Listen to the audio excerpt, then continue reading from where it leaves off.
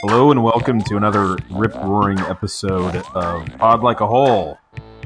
In this season, we are on a space oddity where we're putting on our astronaut suits, going out into the depths, into the abyss, and finding what David Bowie was up to. We do it by rolling the old diamond dice in random order, and as we near the halfway point, that diamond dice is shaving off some numbers, I'll tell you that. But we've managed to hit upon Low, which was album number 11. Low was released in 1977, and tonight we'll be talking about not only the year 1977, a little bit of David Bowie, a little bit of Tony Visconti, and probably some more Iggy Pop. As always, this is your humble narrator, your hero of the story, Mark. I'm always joined by my fellow cohorts, co-hosts, co-creators, co-conspirators, and everything else that starts with the letter Co. But this time, we found a stranger on the side of the road. We were always tired of crashing in that same car, so we picked up a passenger, like Iggy Pop would later sing about on Lust for Life. Maybe that was on Lust for Life. I think it was. So, it was our passenger tonight. Well, first, let me go ahead and introduce the co-conspirators. I've got, of course, man of the hour, Stephen Earle. What have you got for me? Hello there. The amount of rambling you're doing, it makes me feel like Eric's doing the introduction tonight. Well done. You know, I'm always good for a long wind-up, as they would say in certain circles. And then, Eric, are you out there? Is anybody out there? I'm here. Thanks. Yeah, thanks for that. I probably would have pushed that intro another 30 seconds, but hey, good try. Hey, man. Nothing says intro like at least a minute and a half. And then, I believe we have someone calling in from the void. Who's that sitting in the passenger seat tonight? Who do we have? I think we've got Mr. Joey Hi V. there. Hi there, returning Joey champion, Visconti. son of Tony Visconti. This is the next best thing. Really, but we have Joe Vieira. Yeah. I got Joe here. We're in my garage. So Joe and I are doing this one face to face as we phone into you two. We're huddled around a little table. We've got, our knit caps on and our hoods on over our head, rubbing our hands together. As Joe said, it's kind of cold out here. We're rolling Play-Doh snakes, and all we need is a little oil drum to light a fire. Can someone please tell me when was the last time Joe was on this show? Oh yeah, Joe, do you remember the last time you were on the show? I want to say it was around January, February of 2018, I believe. It's been about 2 years. I was on an episode of Pod Like a Hole, talking about the in-between years, the various adventures of Trent Reznor between the albums, Downward Spiral and The Fragile, and the various projects that he was involved with. So that was a really special episode for me to be a part of. I'm really happy to be here tonight because we're talking about my favorite David Bowie album. It's not a coincidence. I called dibs as soon as you guys said you were doing it. Been waiting a while. And we remembered. We didn't I appreciate go back that, on that offer. Absolutely. That's right. Absolutely. So we're happy to have you back, Joe. Like I said, the returning champion returns.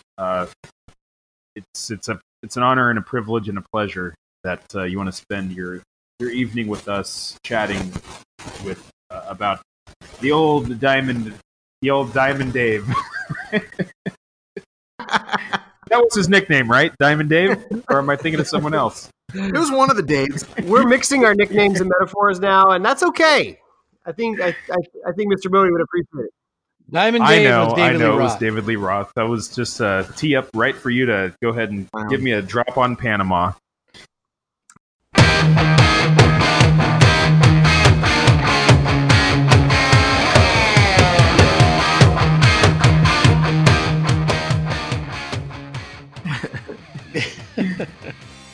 Well, I don't have, Mark, since this is inside baseball for everyone, and we don't need to talk about it for everybody to understand what we're saying. But I don't have the soundboard right now, so I can't drop that in. So I would. That guitar riff would be happening right now. Or at least that synth line. But anyways, Joe, honor and a privilege. Thank you for freezing your ass off in Eric's garage, looking like a Tom Waits video, I'm sure, over there with your cut-off fingerless gloves and maybe a pot of mulligan stew brewing on the... The feeling is mutual. Thanks again for having me. I'm excited. I'm wearing an old can of chili as my hat right now. With the brim is the lid, half open. Half open lid, yeah. Oh man, a 1920s cartoon you'll always be. All right, let's get into it. I mean, I think what we owe it to the listeners. So, Eric, what do you got on the 9 Inch News Wire? 9 Inch News Wire, a big 9 Inch News this week. So, congratulations to Trent and his lovely wife, Mary Queen. They had their 5th child. Wow. 5th child. And last week, and the day they did, he found out he was inducted into the Rock and Roll Hall of Fame. And we've talked about it during our 9 Inch Nails podcast. He used to be pretty skeptical, but when he got to induct The Cure last year, he kind of turned around and said, well, actually, there's some pretty decent folks getting represented here. I guess it would be an honor. So that'll be fun. Him and Depeche Mode got in. T-Rex got in. No love for the Kraftwerk or the Iron Maiden. Their day will hopefully come someday. But I think it'll be a fun live show. The HBO is gonna play it live in May. So that'll be fun to watch. So there's that. And then in interviews about it, he did say that him and Atticus are planning the next phase of 9 Inch Nails, what that's going to look like, what that's going to sound like, probably new material in 2020 and some live shows as well. So that's some big news. Oh, yeah, the Bowie Bulletin is there's 2 albums being released. Let me pull them up here. So we got two EPs of unreleased material coming out soon. We got a album called Changes Now Bowie, which is unreleased radio sessions from '97 with Reeves Gabriel and Gail Lynn Dorsey. All reworkings of old songs. Finally we'll get a release for their cover of White Light, White Heat. There's a new reworking of Quicksand, Superman, Andy Warhol, stuff like that. Songs we've heard, songs we talked about, but kind of with his '97 band in kind of an intimate radio recording. Fun era. Yeah. So that's coming out, and then also same month. These are both coming out on Record Store Day. There's one called "Is It Any Wonder?" I don't have the track listing on this one. I guess they're revealing one song a week up until then. The first one they've released is an acoustic version of and Mark, don't go into a relapse here, but it's Tin Machines, I Can't Read, but we all kind of agreed that was the best song they had, or one of the best, and it's an acoustic version of that, so that might be interesting. So those 2 are dropping on April in the Record Store Day. So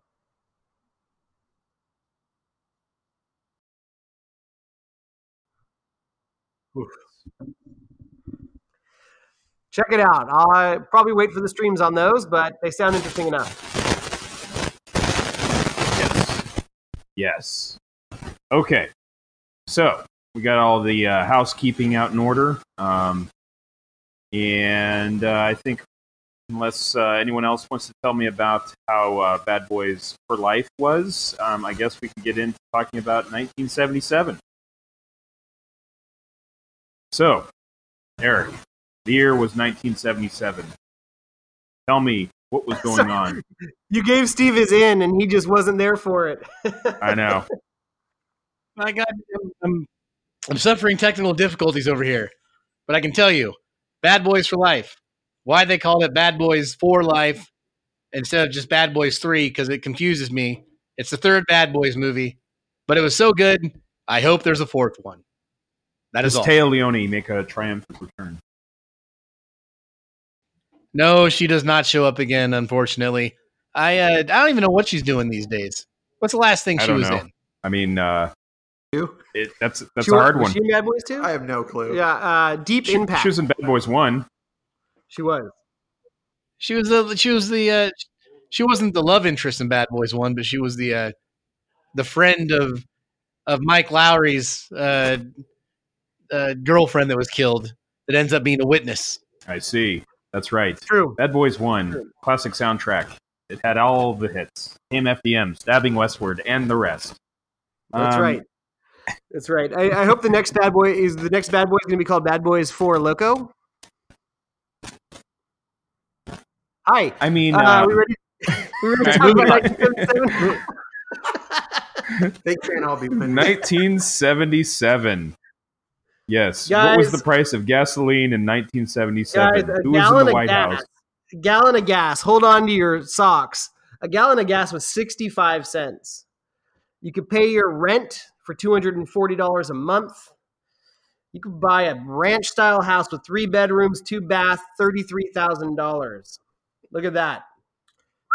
65 cents a gallon? Wasn't that during a gas crisis too? You got it. People were losing their minds over that 65 cents, weren't they? You got it. That year, there was a gas crisis. A sweet gentleman by the name of Jimmy Carter was our president here in America, peanut farmer. He had to give up his peanut ranch to become president. So there wasn't any, conflict of interest. Exactly. Imagine that.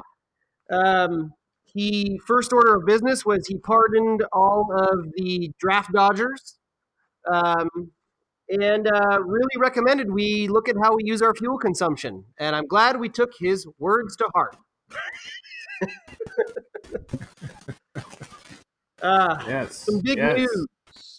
Big news in 77. New York City blackout. 25 hours. No electricity in New York City. There were riots. There was looting. It sounds Son of Sam? fucking crazy. The Right, Summer you of got it. Sam. Got it. You got it.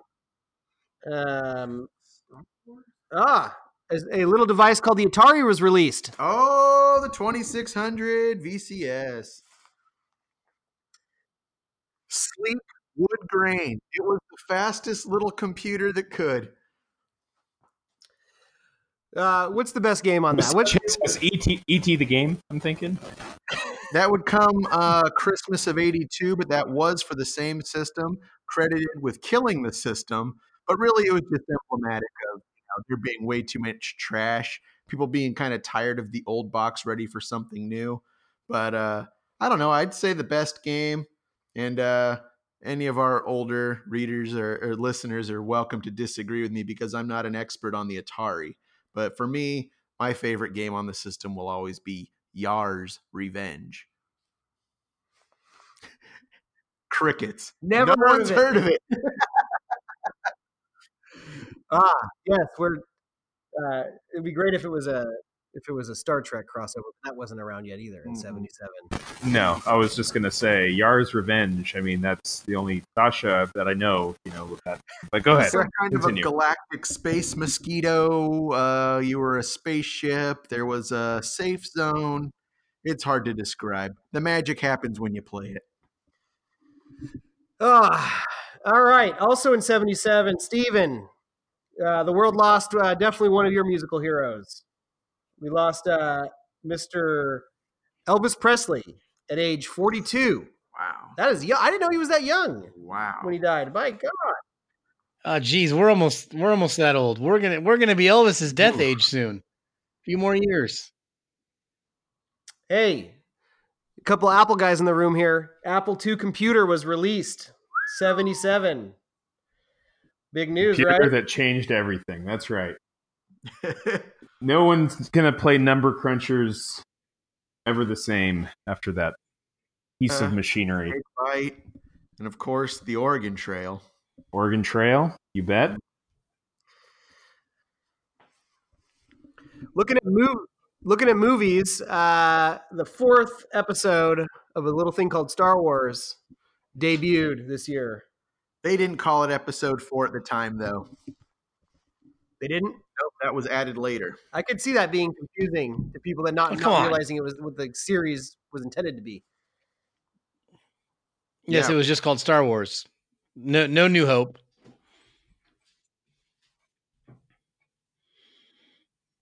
I saw some guy on the internet did something that made me laugh today.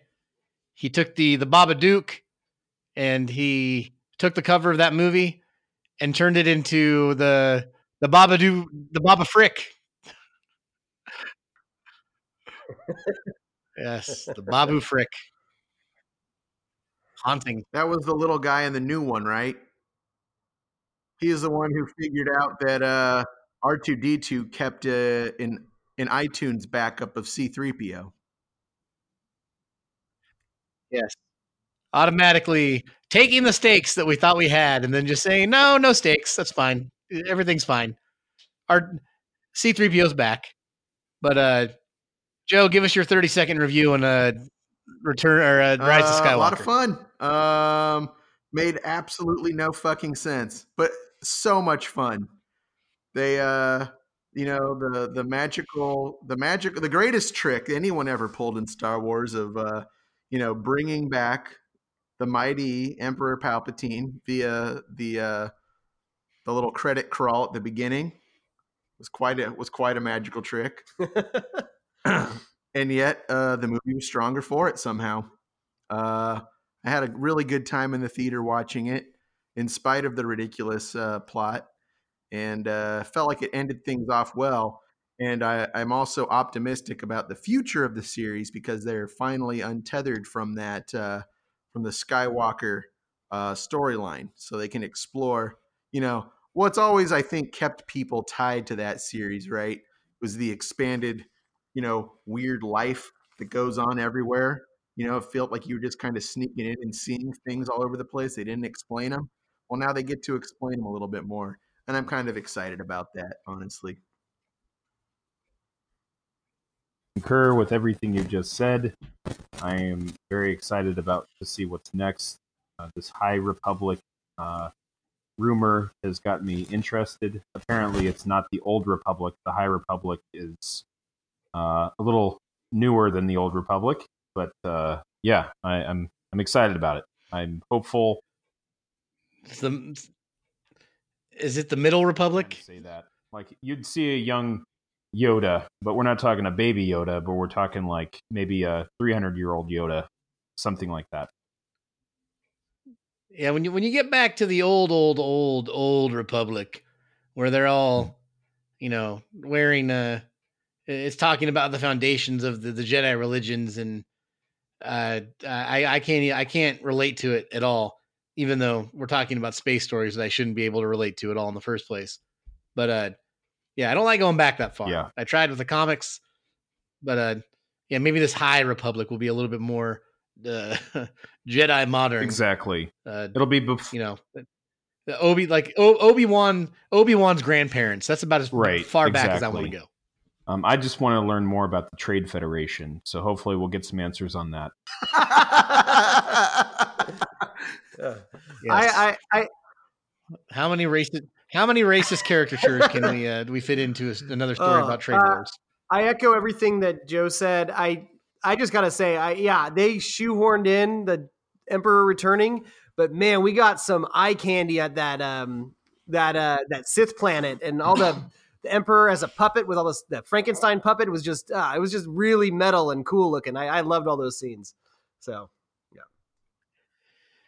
Well, I do have to say that, as far as the ending of trilogies go, if you want a coherent story and some stakes, go see Bad Boys 3. All right. Yeah.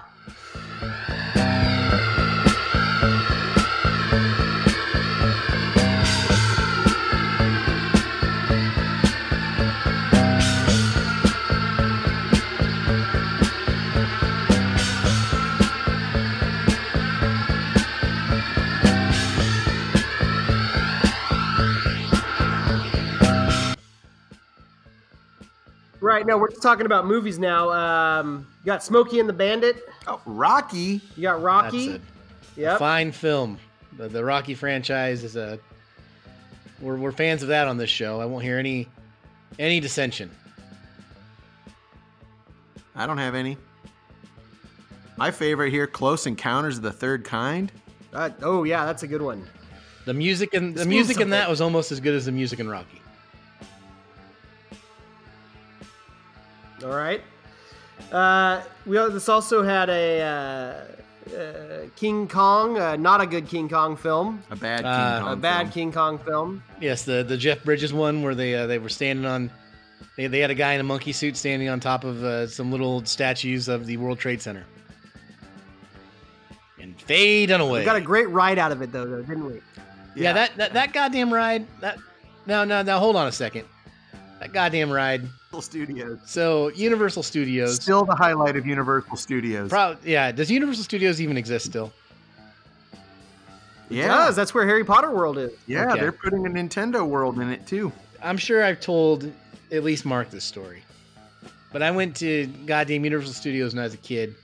We did the Disneyland, the Knott's Berry Farms, and the Universal Studios. And that tram ride to this 4-year-old was not a good time. I was scared shitless of the King Kong part. I was scared shitless of the part where you go over a collapsing bridge. I was scared shitless of the flood that comes at you. And then the part where you're driving up to Jaws, I was already racked with nerves. And even before we saw Jaws, you see a giant rock just on the side of the road, and I screamed to the giant rock. Just everyone looked at us like, "Oh my God, why is this child just screaming in the middle of nowhere?" And I had enough terror at that time, and I couldn't handle anymore. That was not a good time for someone that didn't understand it was all make believe. And yeah, King Kong's giant hand was part of it. Yeah. My older brother has a similar story to the Jaws ride scaring him. This was been before I was born. This was probably if I had to guess, like 79 or 80. He was like 5 or 6, and yeah, it's a fun story that's told, every few years about him being terrified of that Jaws ride. So you're not alone on that one. So TV shows of the 70s, I feel like we've mentioned the same shows every single album from the 70s because TV shows were on forever back then. You got your Little House on the Prairie, Happy Days, All in the Family, Three's Company, Barney Miller, Sanford and Son, Charlie's Angels. Those are your quintessential 70s shows. I guess Starsky and Hutch maybe wasn't out yet. I'm pretty sure that Brady Bunches was still going strong in 77, if I had to guess. I don't know when Cousin Oliver came, but... Did you ever see that weird X-Files episode? It was not the new episode. It was back in the last season from the 90s or early aughts. Definitely didn't see it then. There's a whole episode in the Brady Bunch house where Gonna watch it now. Yeah, two guys and one of them has powers and they get trapped in the house and the agents have to go in and yeah, it's an insane episode. And it's the only episode where they're able to prove to the world that supernatural exists. That there's this whole scene where Skinner's taking the kid on a tour around the country and it's a crazy episode. Anyways, it's one of the few good ones from the last 2 seasons. Recommend. Well, if we're going to keep talking about the same shows, we should at least get a little bit more in depth. So in 1977, there's an episode of Sanford and Son called The Will. The description goes, Fred suffers amnesia after being bludgeoned with Esther's silver-plated Bible. Having looked death in the face, Fred wants to get his affairs in order, and so he prepares his last will and testament and summons his friends for its reading. All right, that sounds like a fantastic episode. That actually sounds really good. All right. Oh. But again, I like any formal occasion, but where Red Fox is officiating it. That's great. Let's talk a little bit about music. So one thing of note is I was wrong when I said 69. I was 8 years off. I don't know why I said 69, but that's completely wrong. Last episode, but the Clash's self-titled album dropped this year. Hold on, hold on a second. I was a few hold on. beers in. There's flubs and then there's flubs, and you fought with your wife over naming your child Strummer Anderson for months, and it just didn't work out for you, and you didn't know when their first album came out. I believe I when I was editing that episode, just the following day, I was like, what the fuck am I talking about? Like, I must have been a few beers in. No, of course, the Clash self-titled came out. It's great album. That just a perfect example of this kind of new form of punk that promised so much. Even that album promised so much more. Yeah, way ahead of its time. Yeah, it still is, honestly. Yeah. Good stuff. It was really ahead of its time, considering that it originally came out in 1969, apparently.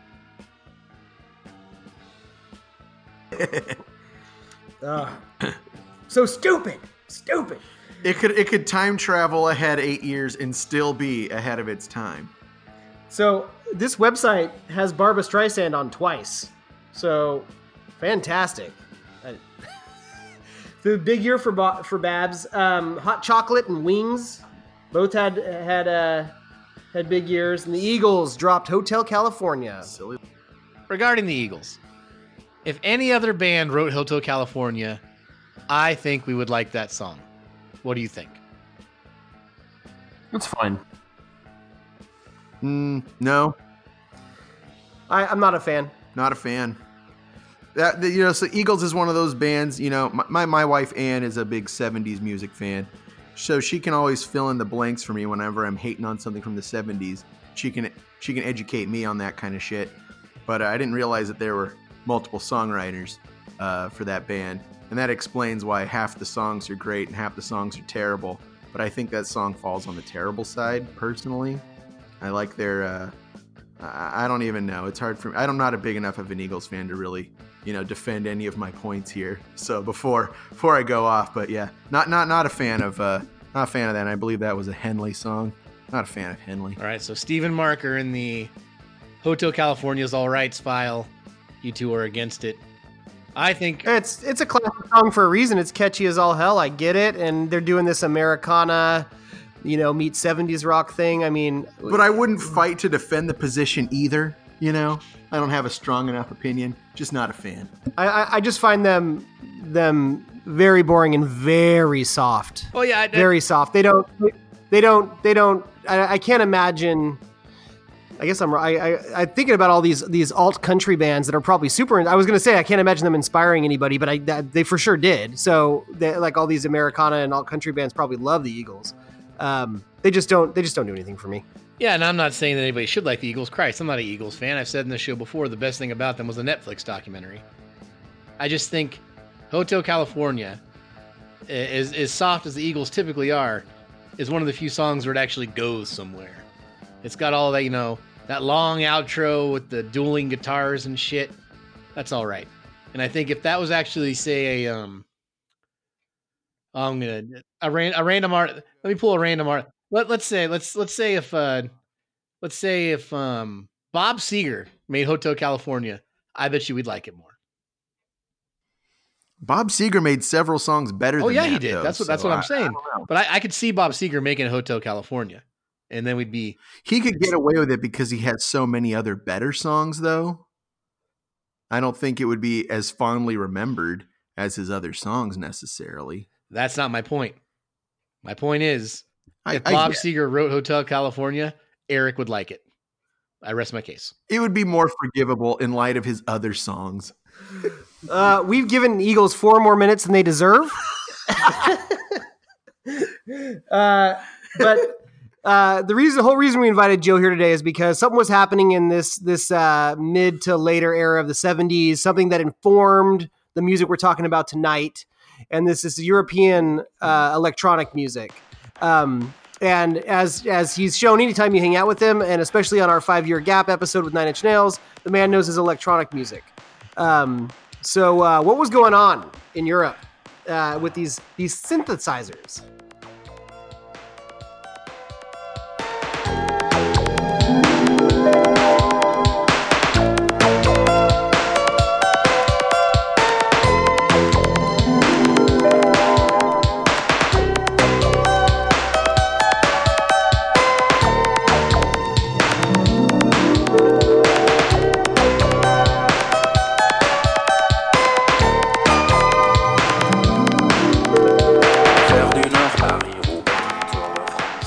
So I mean, the whole krautrock thing was happening, and at the forefront of that, a little band we may have heard of called Kraftwerk.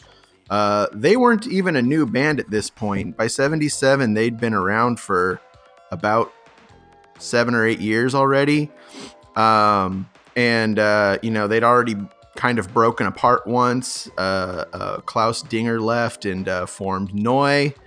And, Ralph and Florian kept going.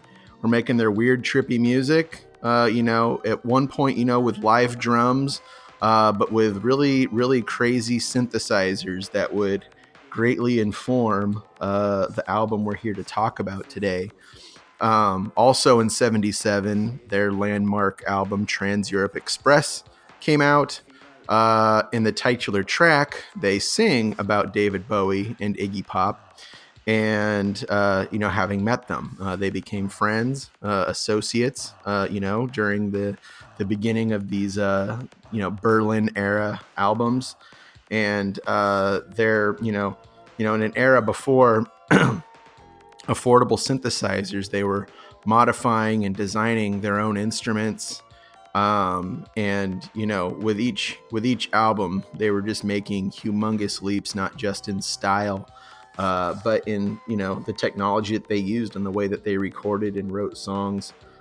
So I think that, their work, greatly informed, this, and, there's some, pretty fun, footage you can find now of, very early, recorded work of theirs from 1970 even, where you can even hear what they would become. Music that sounds extremely far ahead of its time, very loud and bouncy synthesizer music, very fast paced. The propelling, simplistic 4x4 drum signatures that we associate with techno music now. Forming, at the very beginning, some of the songs would be drony, but they'd crystallize into these brief moments of bouncy catchiness that you can't help but nod your head to, kind of almost not quite, but kind of getting to the point where people might conceivably someday dance to it. Yeah.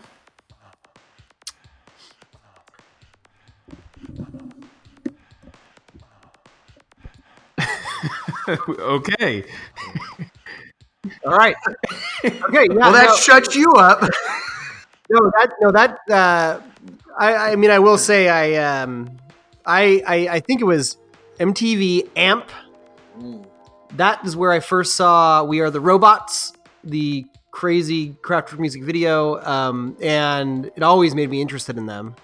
And and then I listened to him here and there, and then of course that amazing scene in Breakin', where he's broom dancing to Tour de France, right? Mm-hmm. That is freaking amazing. One of their great singles, not from an album originally, just a very big single of theirs.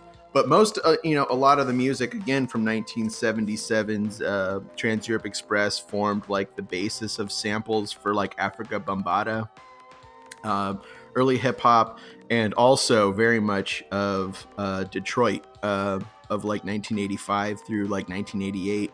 A lot of that was based on samples and structures from this particular album of Kraftwerk's.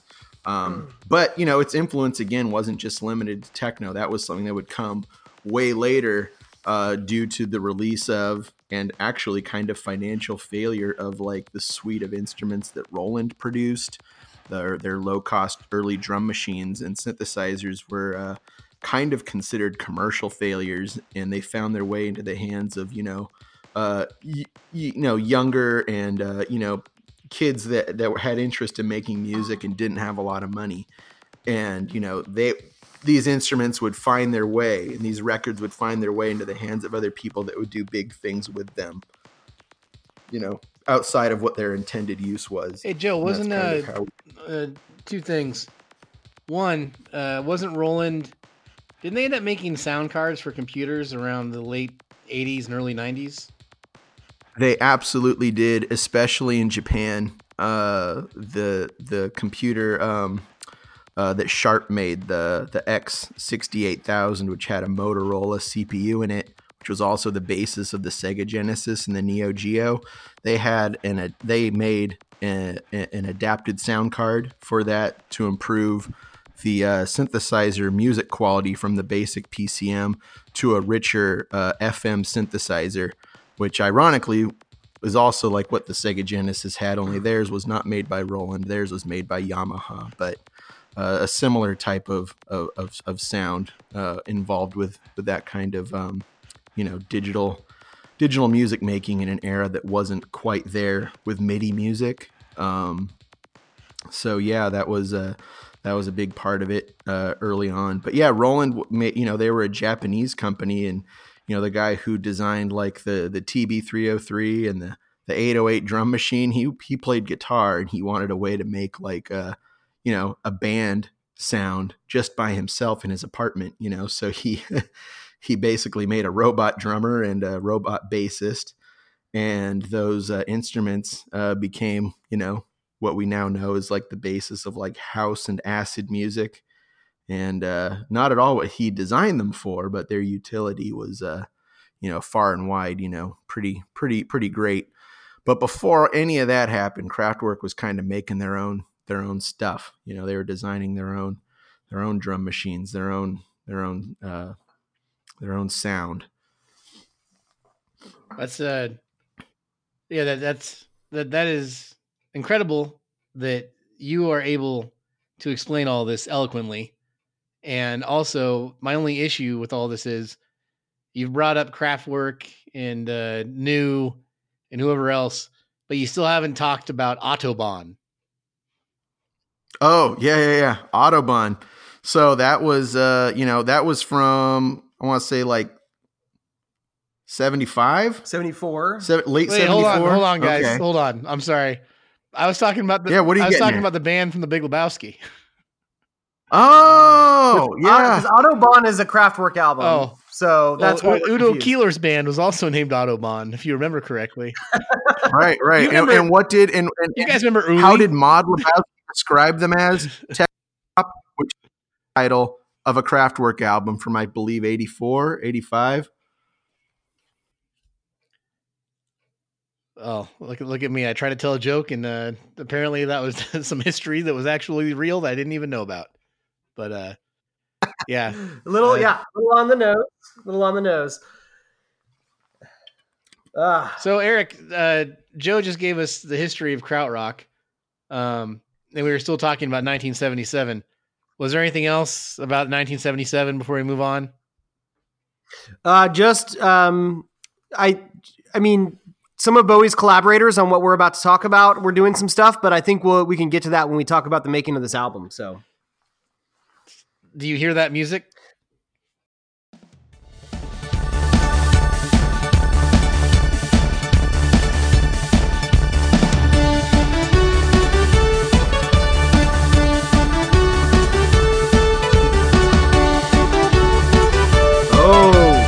I always try to push through. It's time. I let Joe talk for 10 minutes about very important subjects, but I did not forget that we did not talk about the sports of 1977 when the Seattle Mariners and the Toronto Blue Jays made their debuts, both in the American League. Mark, I had no idea the Mariners came from the 70s. I thought they were later. Did you know this? I did not. They were known as the Seattle Pilots. Does that sound right? That sounds about right to me. And yeah, they were the last expansion teams until 1993. And the World Series was the New York Yankees and the Los Angeles Dodgers. And the Yankees beat the Dodgers. That was when Reggie Jackson, who used to be on the Oakland A's, became known as Mr. October, which is one of my favorite sports nicknames. By the way, everyone, if you've been paying attention to the news, the Houston Astros cheated to win their World Series. Mark, did you hear about this? I'm sure you did. Oh my goodness, yes. If anything, the trash can has now made way to buzzer devices hidden underneath shirts. It is like unpeeling an onion right now. It is fascinating. It all makes all the sense, you know. Jose Altuve, who I've always liked, but now a guy that's shorter than me that actually was like the batting champion 3 years in a row, it's very suspect all of a sudden. That's it's too bad. But I was amused that they had their fan fest was scheduled for this weekend, so I'm sure a good time was had by all. The NBA, the Portland Trail Blazers, defeated the 76ers to win the finals. And over in American football, the Oakland Raiders beat the Minnesota Vikings to win the Super Bowl. And tomorrow, in 2020, the San Francisco 49ers will be playing against the Green Bay Packers in the the NFC Finals. And I'm looking forward to it. It's been a good year for the Niners. Anyhow, that was 1977's brief sports overview. Eric, back to you.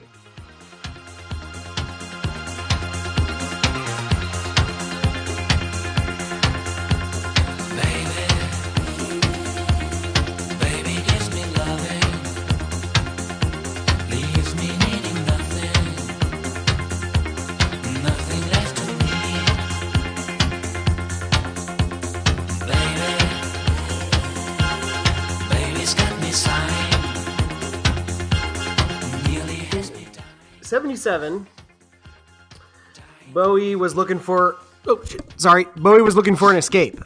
He had been in L.A. and he had recorded Station to Station, one of his all-time albums, but he has no memory of making it. He was hitting the drugs pretty hard, Hitting the slopes.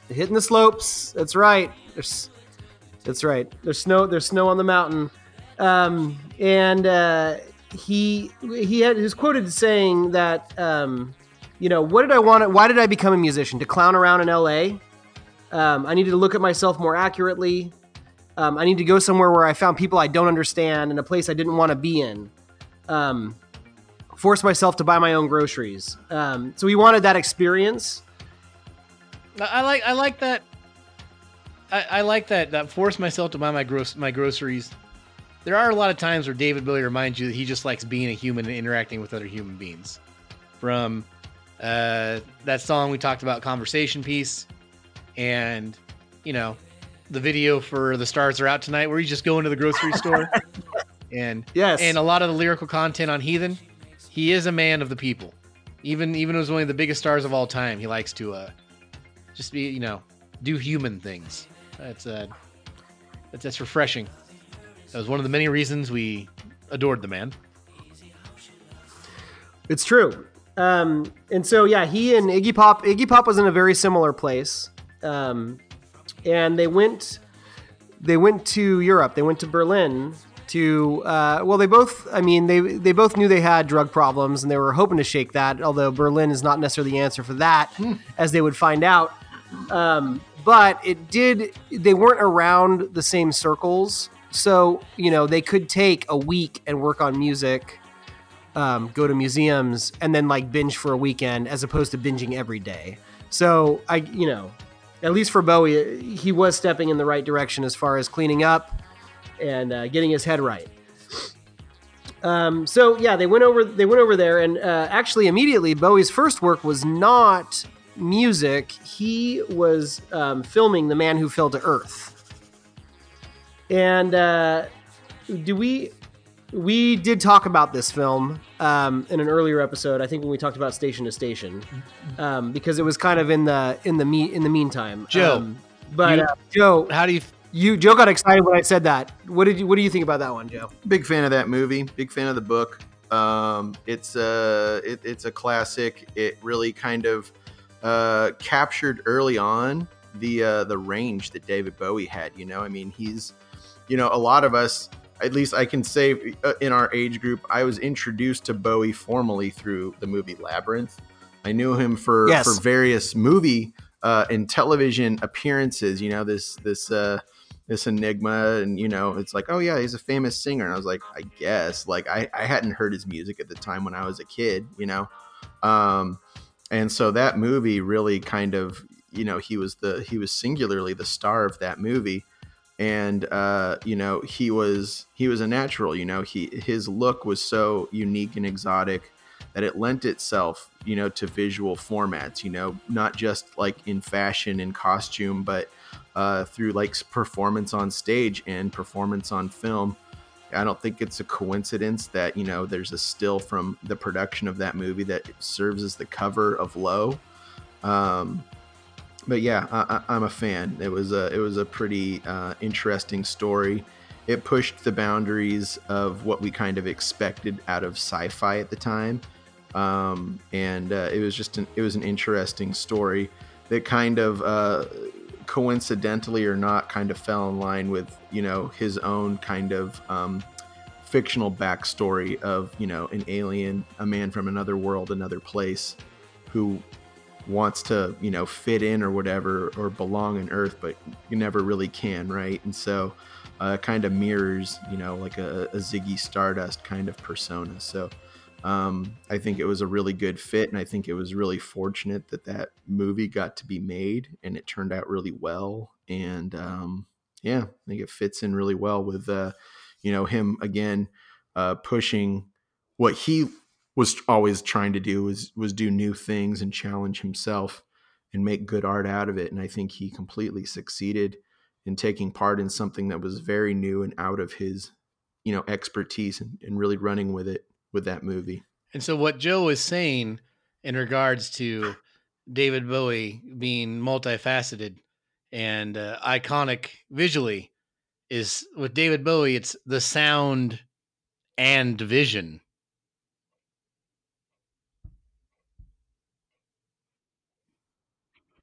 Except we're not there yet. Yes, it's this album. Yes. So they weren't actually in Berlin first. They were in France first. And that's where they went to the Chateau. We talked about it last time. Chateau de Roville. I don't know how to pronounce French.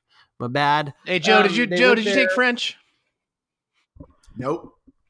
All right. I went to France once, but I can't. I wouldn't attempt to butcher the language. How'd France treat you? It was real good. That's good to hear. It was real All good. right. Keep going, Eric. Buddy.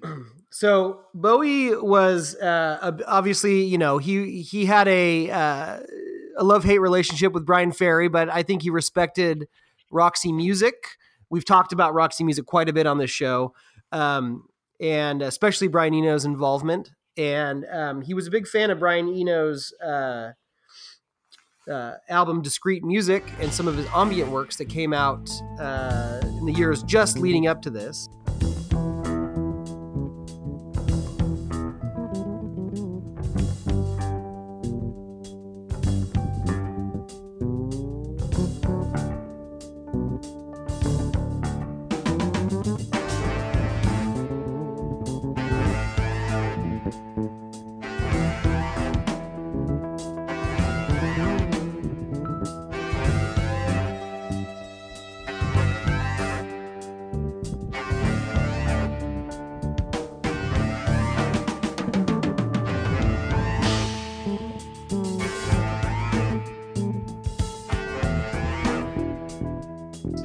And so Eno met him at this hotel in France where they started laying down the groundwork for the music. But in the meantime, they were also laying down the music for The Idiot, which, if you haven't listened to our B-side about Iggy Pop's The Idiot, pause here, and we'll wait. Just flip on over, download it, and listen to an hour and 50 minutes of that. Joe, you a fan of The Idiot? I am a fan of The Idiot. A great work. We were discussing it before we were talking on the show about how many of those songs would go on to become hits for David Bowie. It makes sense that they were, they were involved with the recording of each other's albums, featuring and backing vocals and such. Completely different songwriting structures, and yet the albums both sound very much of a piece. The full backing band music. It's like the first half of Low and the entire album of The Idiot. Are you could shuffle them together and believe that potentially it would be the same album almost. I think because they were in such a place of collaboration and songwriting and recording that, I think those songs couldn't possibly have really been written or recorded in a vacuum. I think they really do belong together. It's funny, I didn't even really notice it until you guys told me 2 weeks ago, like, hey, we're thinking of recording this podcast. You ready? And I was like, well, I knew I was ready for Bowie, but I didn't really realize how much. I'm very familiar with The Idiot, but I didn't really realize that they were recorded, basically, side by side, and now it's impossible to separate the two. The place I could draw a line between the two would be, they have a same majority of the same players, majority of the same musicians, majority of the same approaches to some of the songwriting. I do think The Idiot's a bit darker than the first half of Low. I think there's even when Low is not lyrically the most optimistic, it still has a brighter sheen to it. I definitely could see how you could make them part of a double album. Absolutely. So in the hotel, The Idiot was happening, but for Low, they were recording, and a lot of it, Bowie would kind of come up with the music, and then he had his band, and it's his band from station to station. And who's that? Who's that lineup? Who has that? These are the guys. These are the guys that've been around for station to station. They're going to be here until Scary Monsters. They are just a crack team, making some of the best albums of all time. And I think when people talk about the 1970s, like great rock bands, it's kind of a crime that we do talk about David Bowie quite a bit. Of course we do. But this particular band, they don't get brought up enough. And of course, it's David Bowie on everything.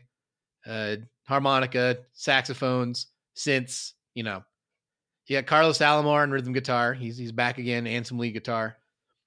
Dennis Davies doing the drumming and doing it well, as always.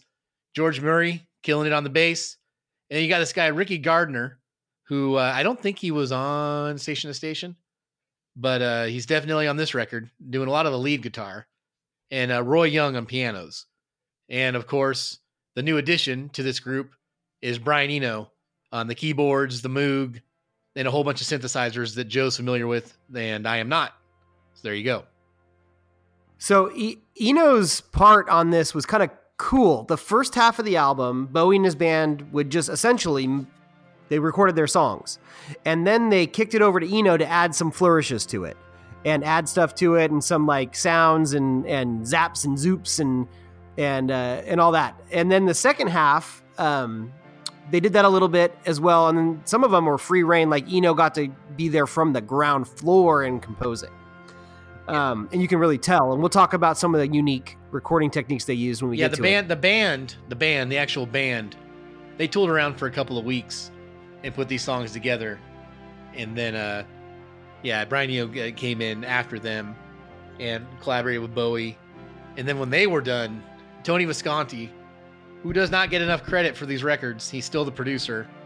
A lot of people assume it's Brian Eno for some reason. Tony Visconti took everything and he put it all together so it actually, much like The Idiot, is a cohesive unit.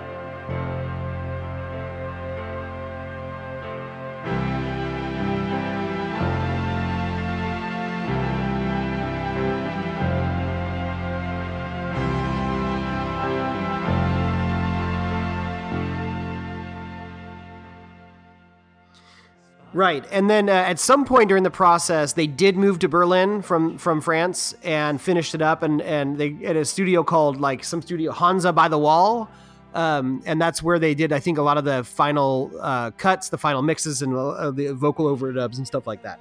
Yeah, and just being in Berlin, being there near the wall and the history that's going on there, but also I guess David Bowie said that he really felt like he was able to take it back to the streets. And he doesn't mean the streets like, the back streets of Bruce Springsteen getting in fights and stuff, but hanging out with artists and coffee shops and the getting back to that relating to common people kind of thing. So he was able to really do that there.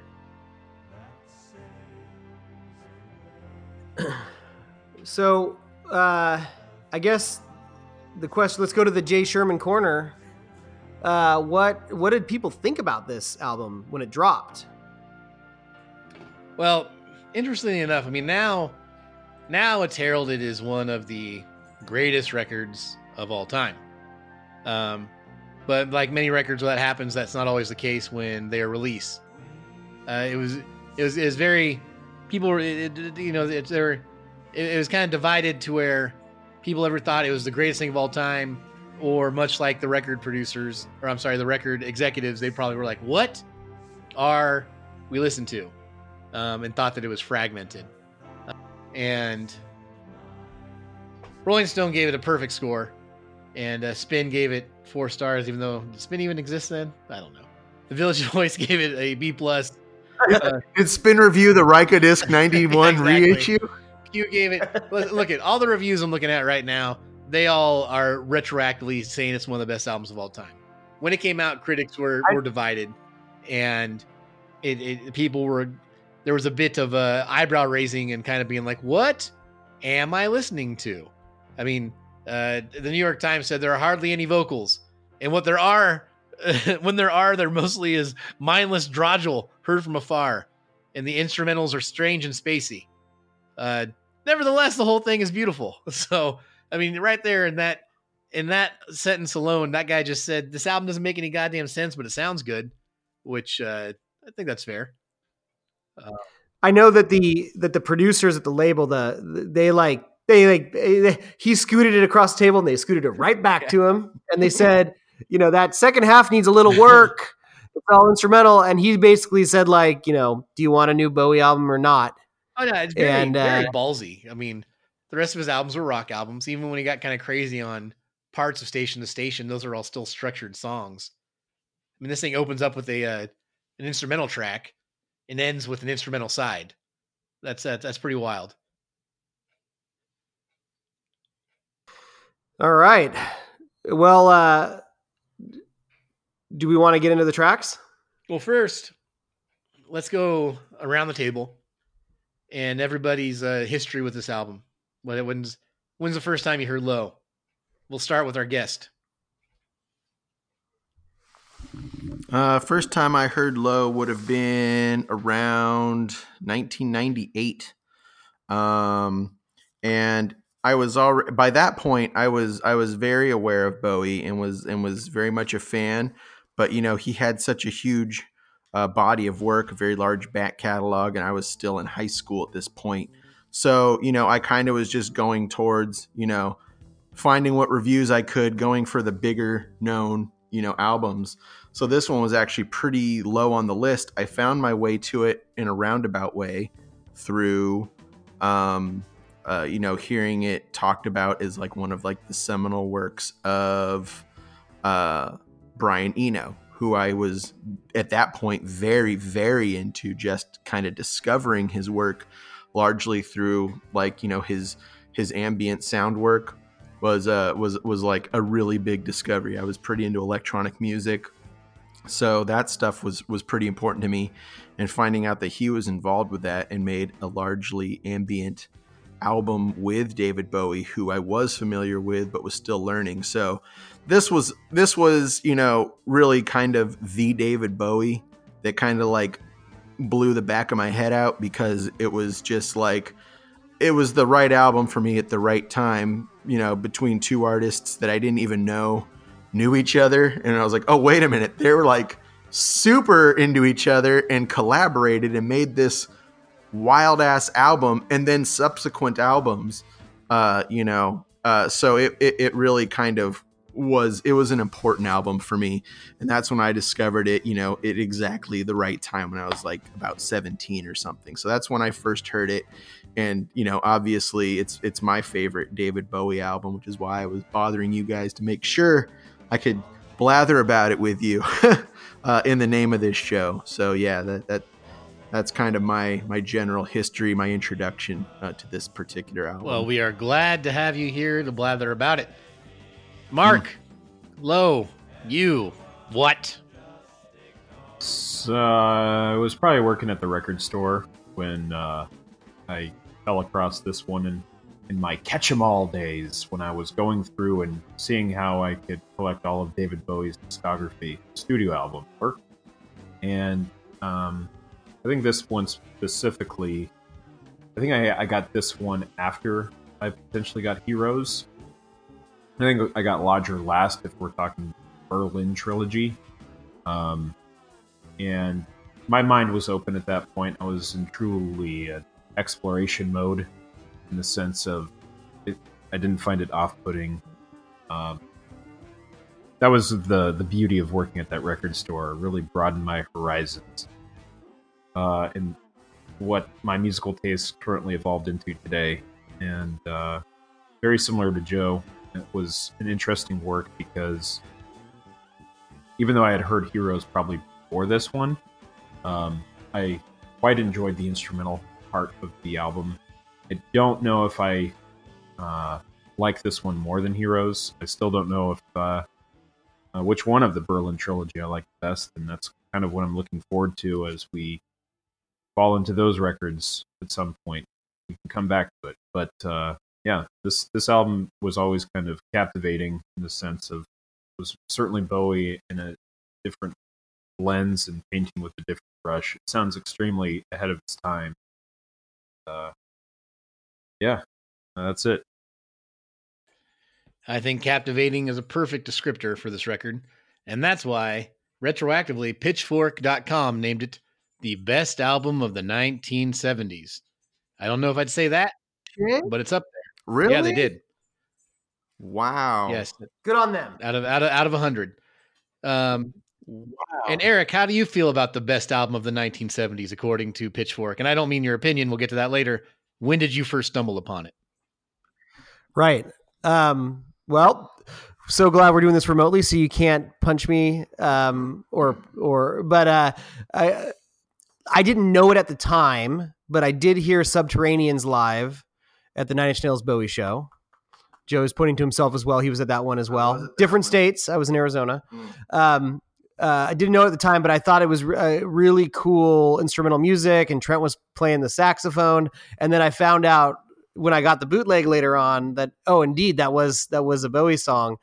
And then when I was working in the record store like you guys, I was starting to get my Bowie collection.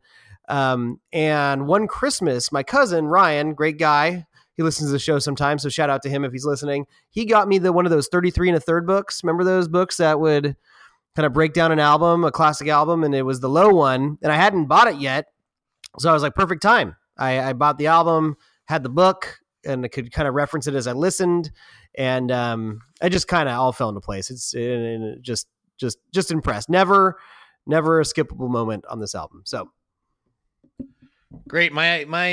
My story is similar, I think, to anybody in our age group that worked at a record store or whatever that was into these kind of music. I did buy it out of obligation in what Mark calls the gotta catch 'em all phase. I didn't really dig into it though. I think I bought it and just left it there. Probably listened to it once.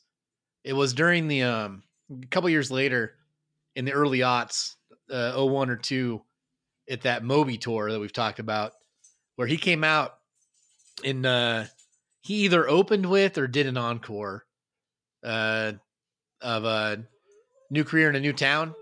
And I would just I was with Mark that night, and I just sat up. I was like, oh my God, this song, this is off Low. This is one of the songs off Low. That's right. Holy Christ. This is one of the best songs I've ever heard. And then at that point I went back and just really dove into that record and dissected it more. And since then, it's been an album that I quite enjoy. And the version of the album I owned was one I bought used at Dimple. And it was a Ryko disc edition. And Joe, you're familiar with Ryko disc re-releases, aren't you?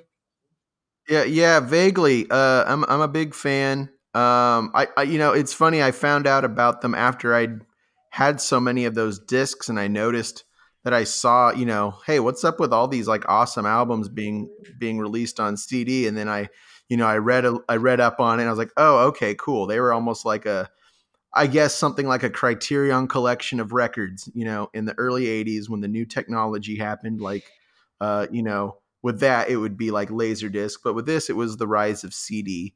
And so they were kind of dedicated to like collecting important and avant-garde albums and remastering and releasing them on the then new compact disc format, which was, a very high quality clarity of sound at a low cost to produce. And, it was, a stronger economy then. Record sales were up, and so it was a really cool idea to get, to build, I guess, like an archival kind of collection of important records. I don't know that they're, how history is going to treat them, at this point, since the album seems to have kind of died as a musical format. But I mean, they were, doing stuff even when I didn't realize it. I was subconsciously picking up on it because so many important records, when you look back in your collection, when you look back on your collect 'em all phase, right? We all probably have at least a couple dozen of these Ryko discs, whether intentionally or not, right? So yeah, definitely for David Bowie. When I think of my David Bowie collection, the physical collection, it was full of Ryko disc editions, and I just love saying Ryko. Yeah. And they always had the great bonus tracks, yes, which we'll get to. They did. All right, Eric, I'm gonna say let's take a 3-minute break. 3-minute break, bathroom break, and then let's listen to that first track. Yeah, we'll pass the mic back to you. Let you steer us through the rest of the show. All right. Speed of Life. All right.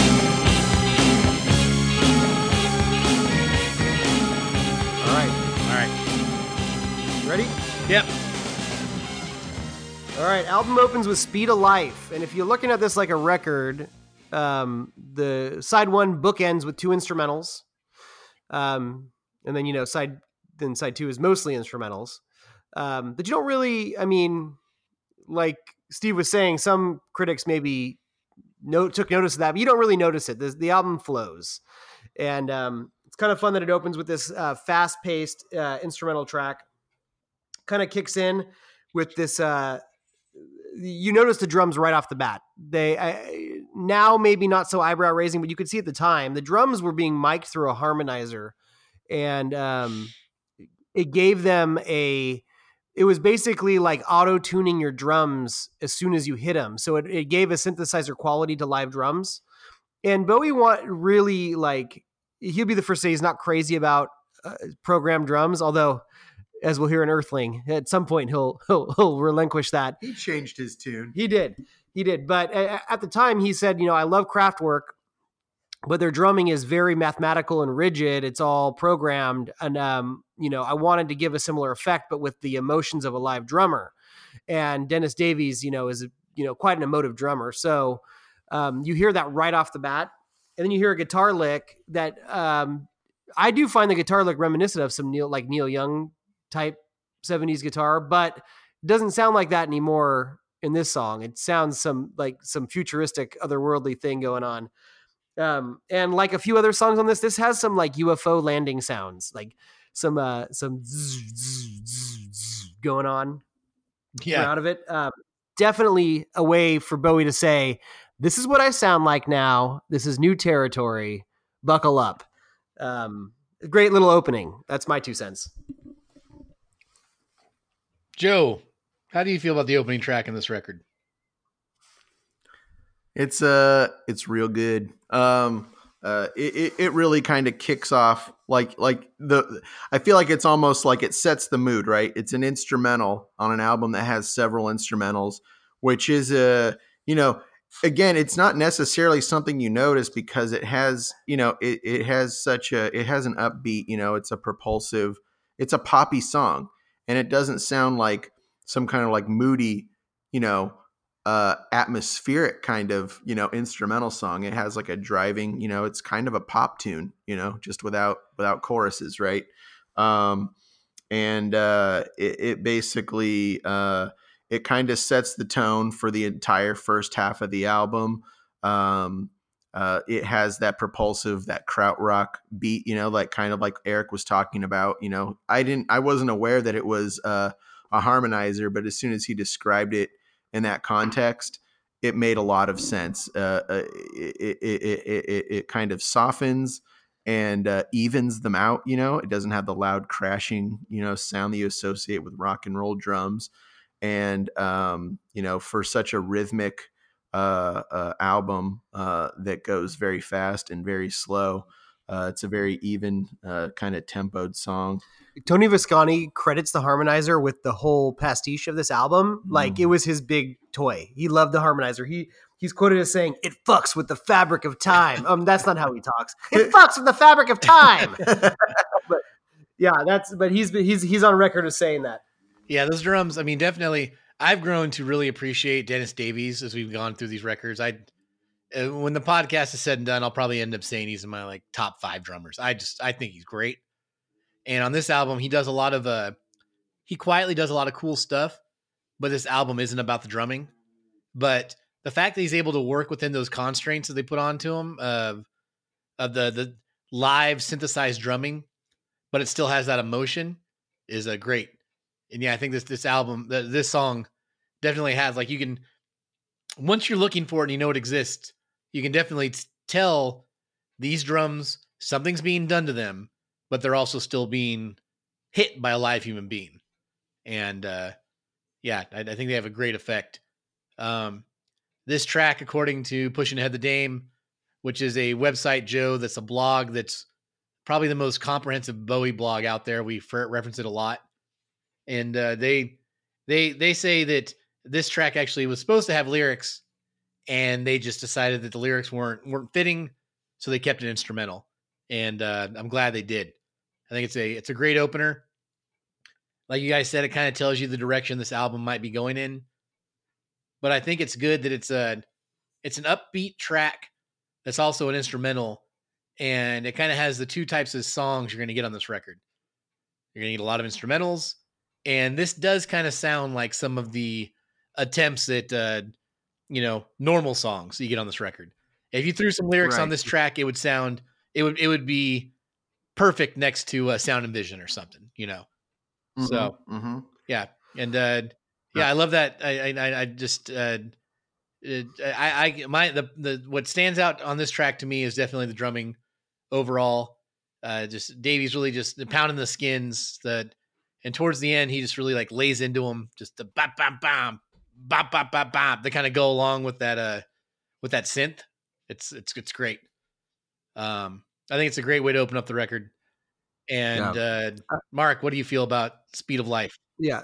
Mark's usually quite a loose cannon when it comes to instrumentals. I never know where he's going to land. What'd you think? This is a good one. Kind of what Joe was saying. This acts as an overture to the whole record as a whole. Um, it sounds reminiscent of like a 50s doo-wop song done by Space Aliens. Yeah, no, I do like though, Mark, that you brought up the space alien thing again, because it's a motif on this record, man. There's a lot of sounds that sound like they're coming from Mars. So, Eric, without further ado, should we begin breaking glass? Breaking Glass.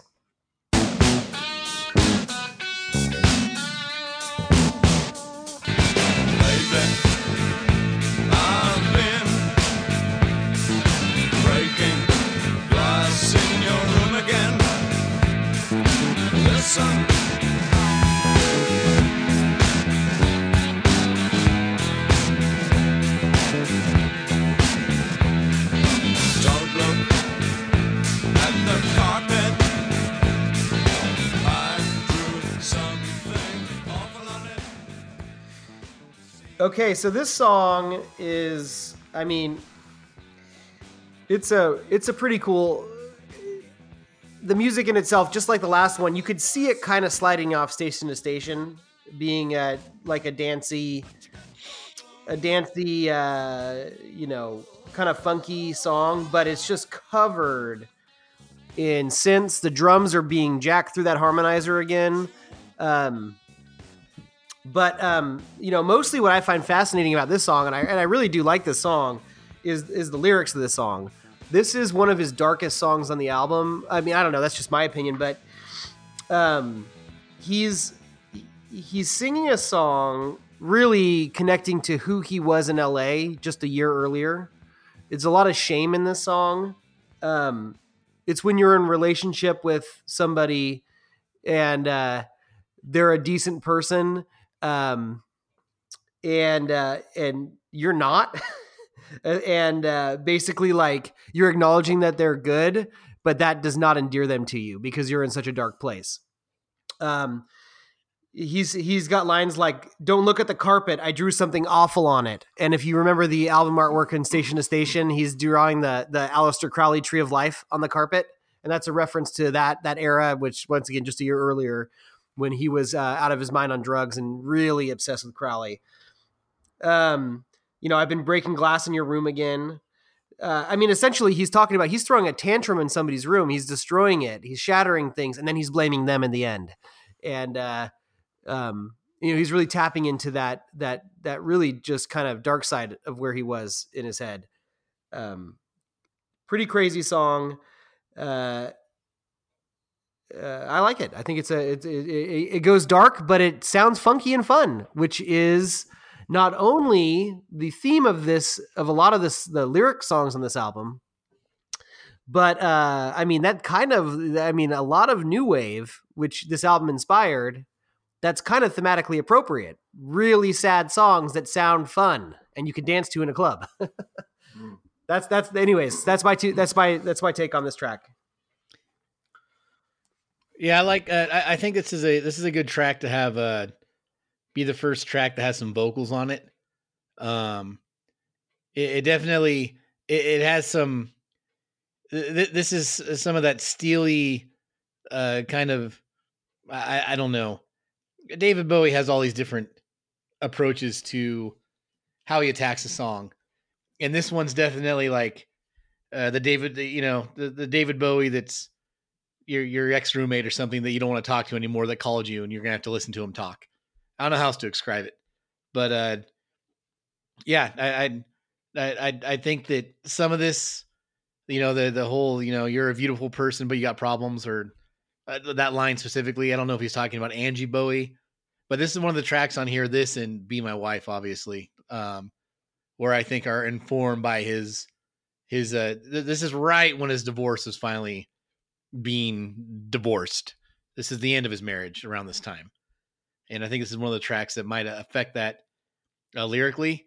I like the vocal approach to this track. There's kind of a weird stuttering to it. he picks his moments where he wants to be confident on this album. This album is not a vocal heavy album.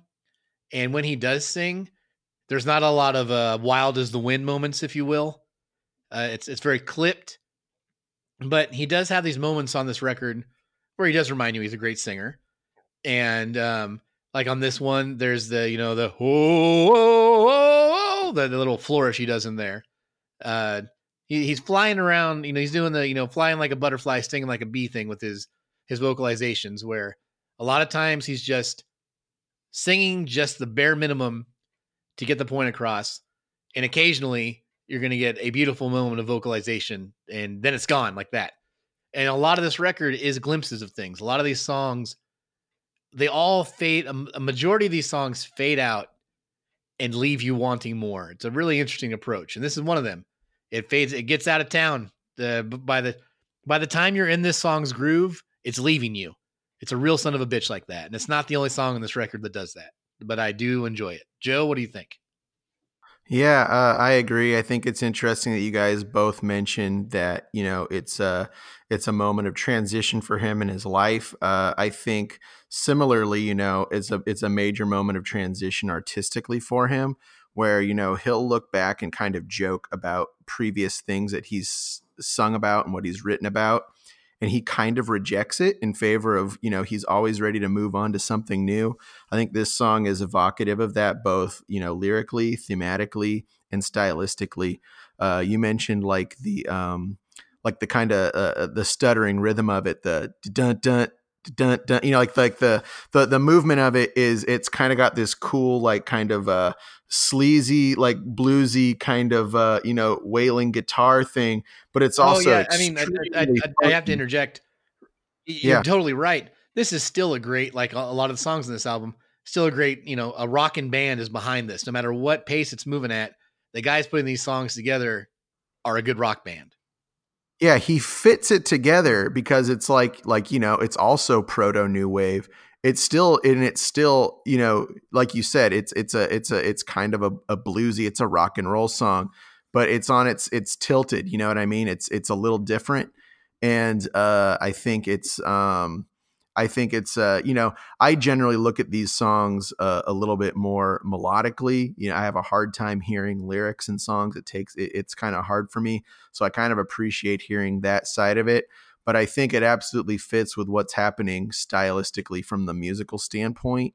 In his transition and his evolution, this album, is kind of like the first of, a trilogy of things. And it was a new city, a new country, new influences informing it, personal things in his life that he was kind of rejecting and changing and trying to recover from.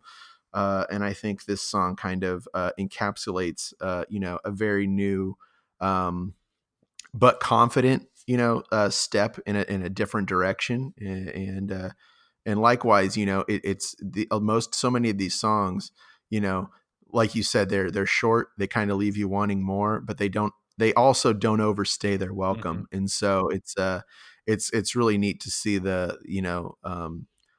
such a different kind of song that still fits in completely well with like his pop sensibility, and yet sounds very, very different than kind of where he's coming from without, I don't know.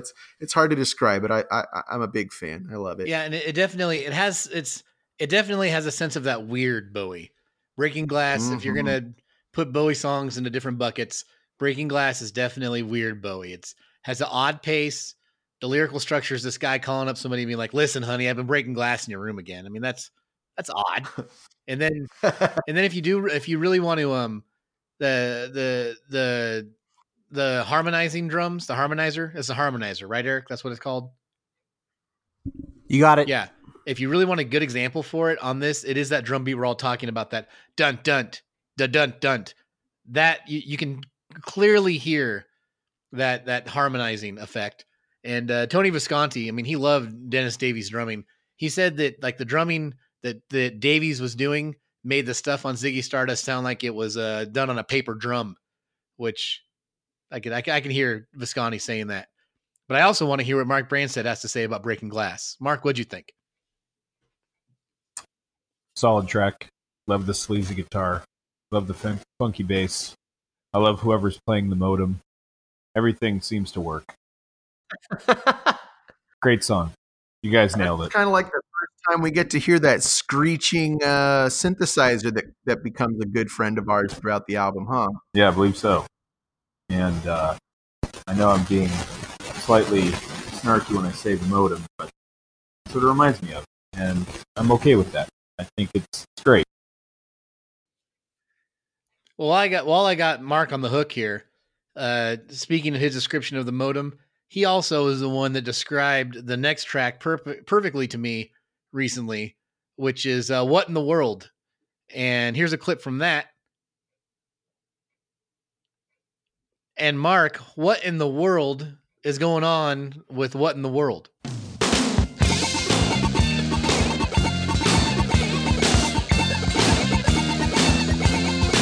You're just a little girl with gray eyes. Never mind, say something. Wait until the crowd cries. Oh, wait until the crowd cries. You're just a little girl with gray eyes. Someone dropped a quarter into the Pac-Man machine is what happened. It's you got some lips-like sounds that are absolutely comparable to what you hear in those early arcade games, and I'm sure you guys would probably agree with that. This is one of the songs that there's a lot going on. It's not one of my favorite ones off the record. It is a good one, but it takes me by surprise because of all the things that are going on. But I'd like to hear a little bit more from Joe because that video game, I don't know if he noticed that as well. As our resident video game genius, what do you have to say about this? Yeah, I'm actually a huge fan of this, and I always immediately recognized it as a Pac-Man sound-alike. To learn that it came out fully 3 years before Pac-Man, is one more. Just it shouldn't be surprising to us how ahead of the times Bowie was. This is an interesting track to me because again, it's for early synthesizer music and pop, in the 60s and 70s, the big push with synthesized music, right, was the recreation of electronic, like real life, musical instruments. And this song is very unique in that it completely rejects that and it allows the synthesizer to sound like a synthesizer. And it's not trying to emulate real instruments. So it sounds very futuristic and kind of anti-melodic. And yet within the context of the entire song, it's this like really cool and alien and just it's a fun sound. It's before, I mean, I guess at this point we had Pong, and that's about it. What we think of as video game music hadn't become a thing. This was a year before Space Invaders, which only had like one note. And this thing was fully making video game noises before there were video game noises.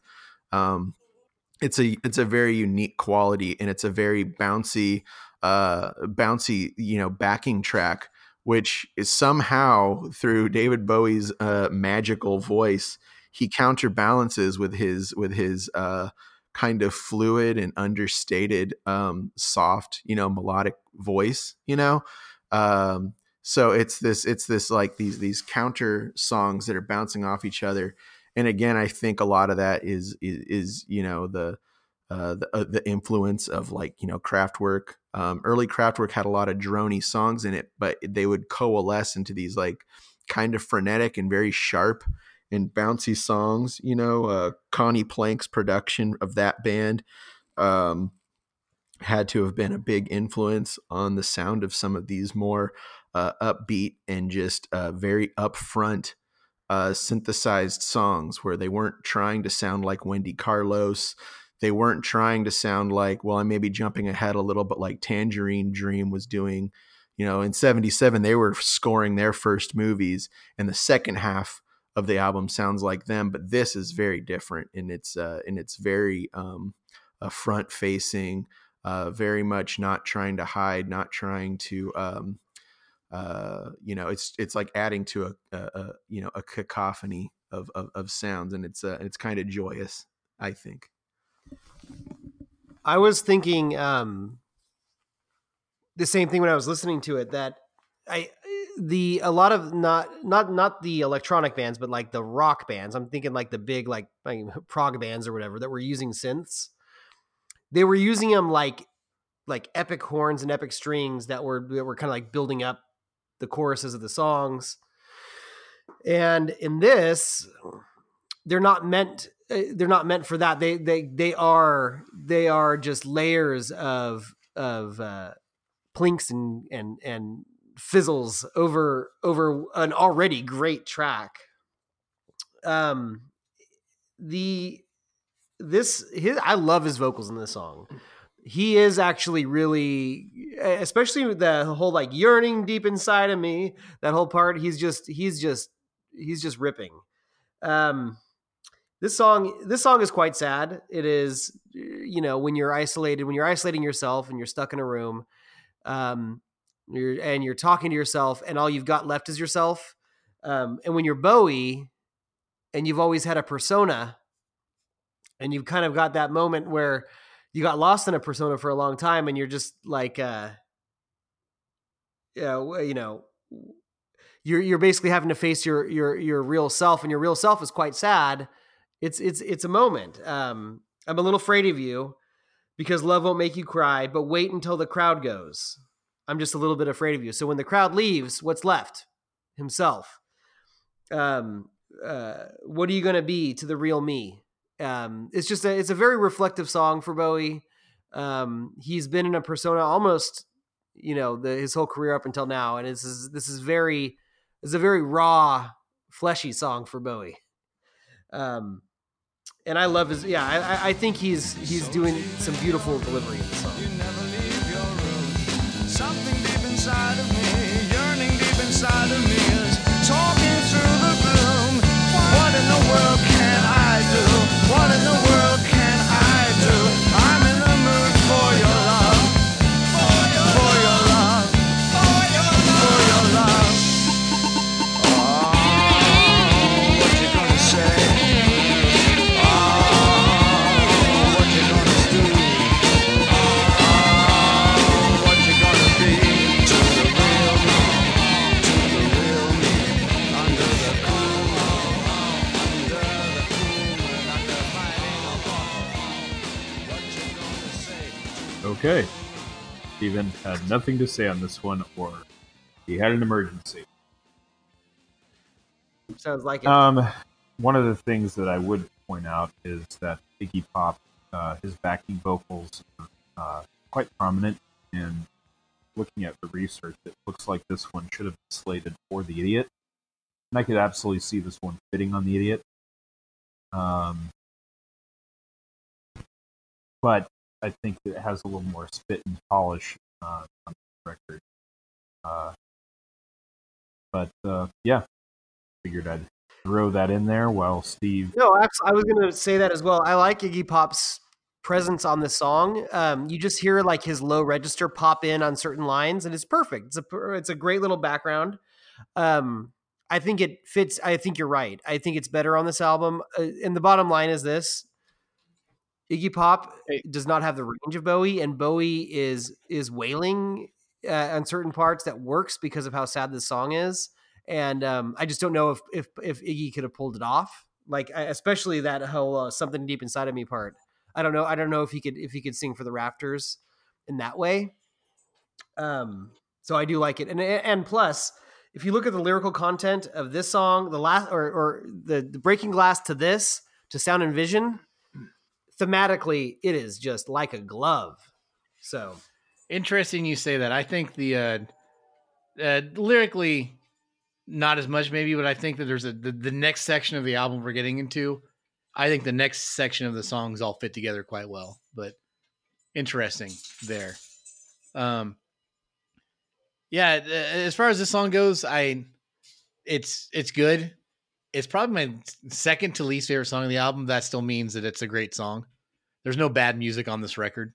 There's one questionable instrumental song at the end I'll talk about, but there's nothing bad on this album. This song just doesn't, the frenetic pace. I need to be in the mood for this frenetic pace. And I think this song definitely is a harbinger though of Lodger. I could see this being on Lodger. Like this sounds like a rough draft for one of these days or something to me. But it's an alright track. It's good, but I have no opinions on it that you guys haven't covered in depth already. Thanks for chiming in. Sound and Vision? Sound and Vision.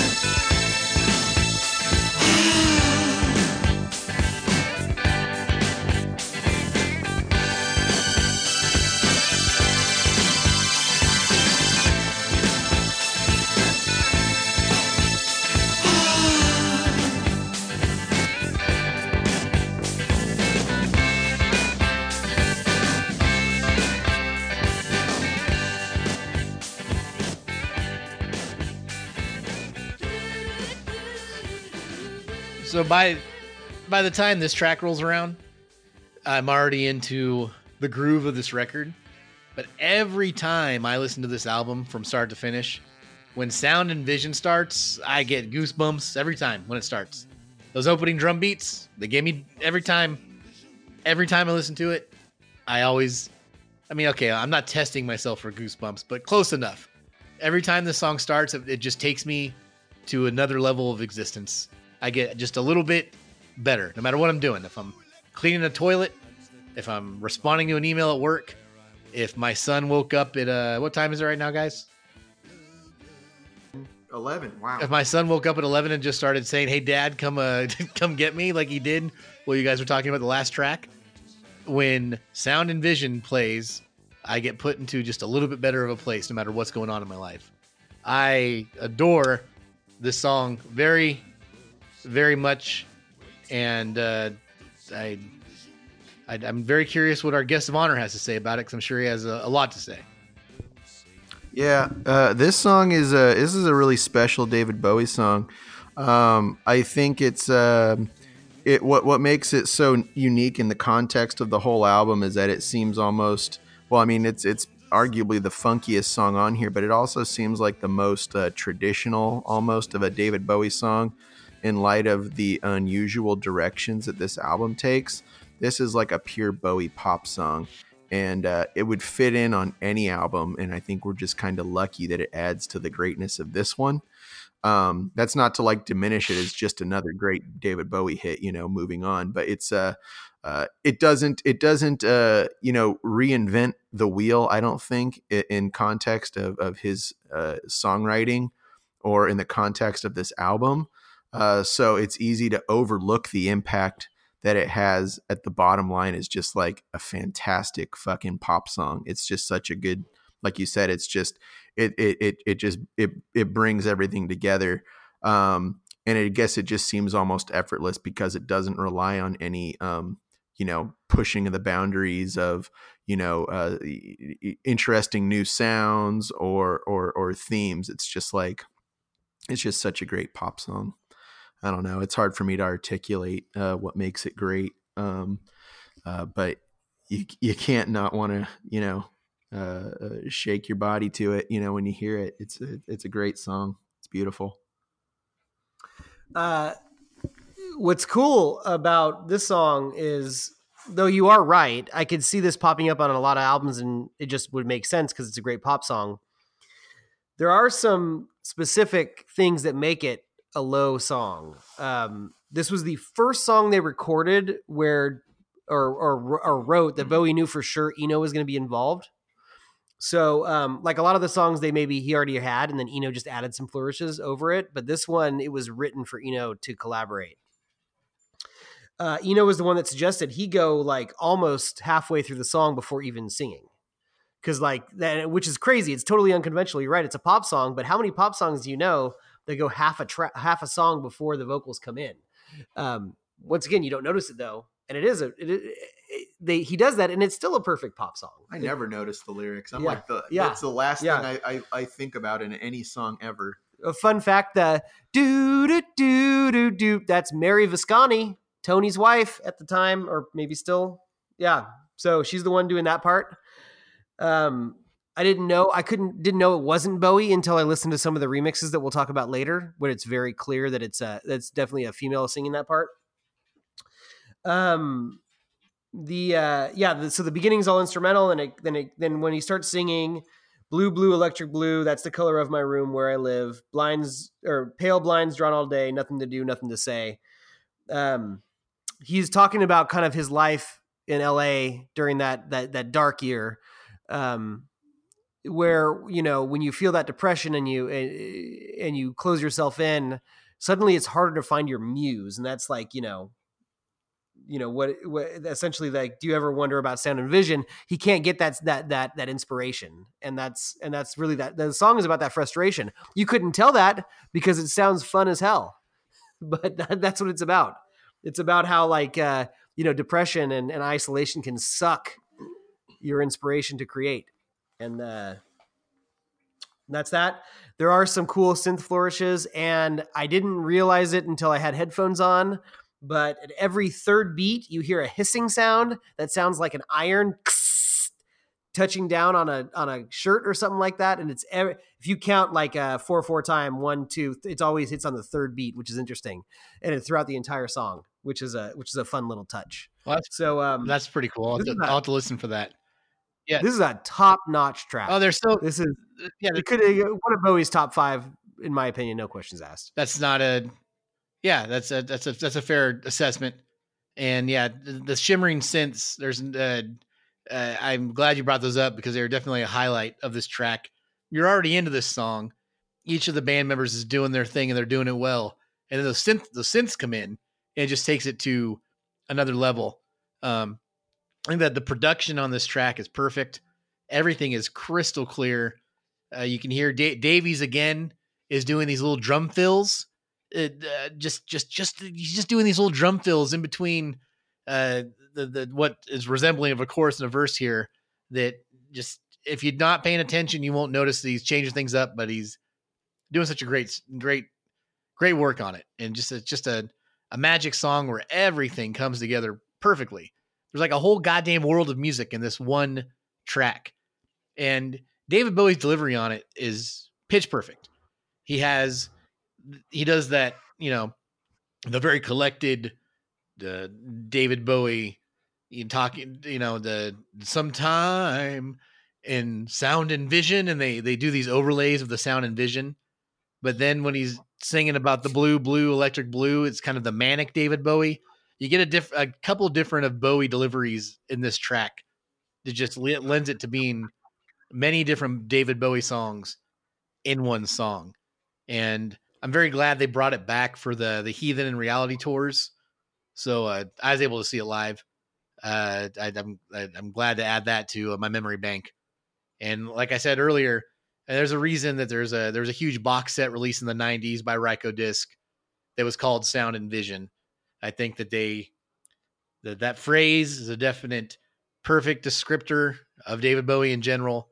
And this song, I will sit right down and wait for the gift of sound and vision, is a mission statement. I think it's fantastic. Well, you can't separate the vision from the sound with Bowie either. Even when you're listening to just the album, you can't help but picture him because it's always been part of the package. Yes. And but also just the way he delivers, I will sit right down and wait for the gift of sound and vision. He's saying it's a gift, don't take it for granted. It's pretty simply profound. Mark Branstad, how do you feel about the sound and vision?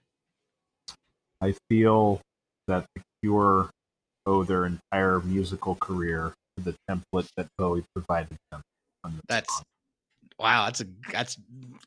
spot on, man. Yeah.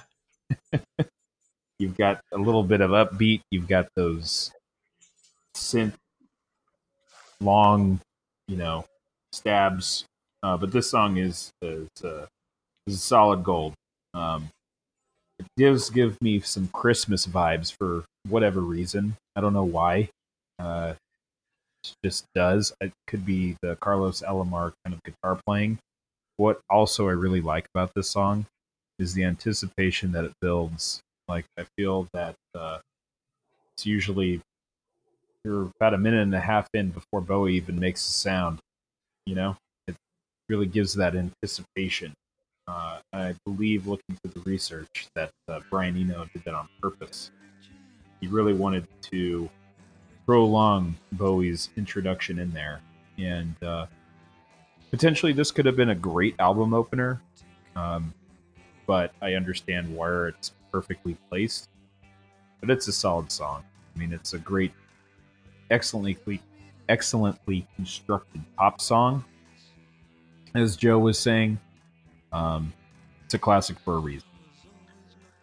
Well, I think when you bring up the anticipation of the lyrics coming in, I think it's placed about a little bit prematurely, almost to the midpoint of the album. And it's, I don't know, lack of a better term, meta, to have this song that once you know it exists, you anticipate it being on this record. And yeah, I think it was a good move to have this.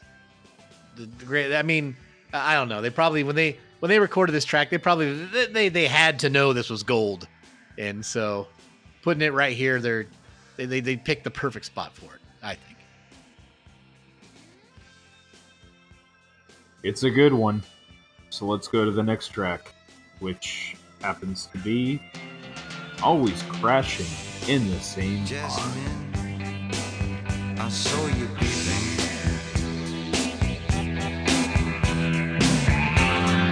As I push my foot down to the floor, I was going round and round. Hotel garage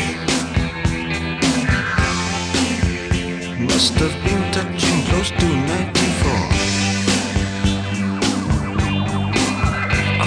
But I'm always crashing in the same car.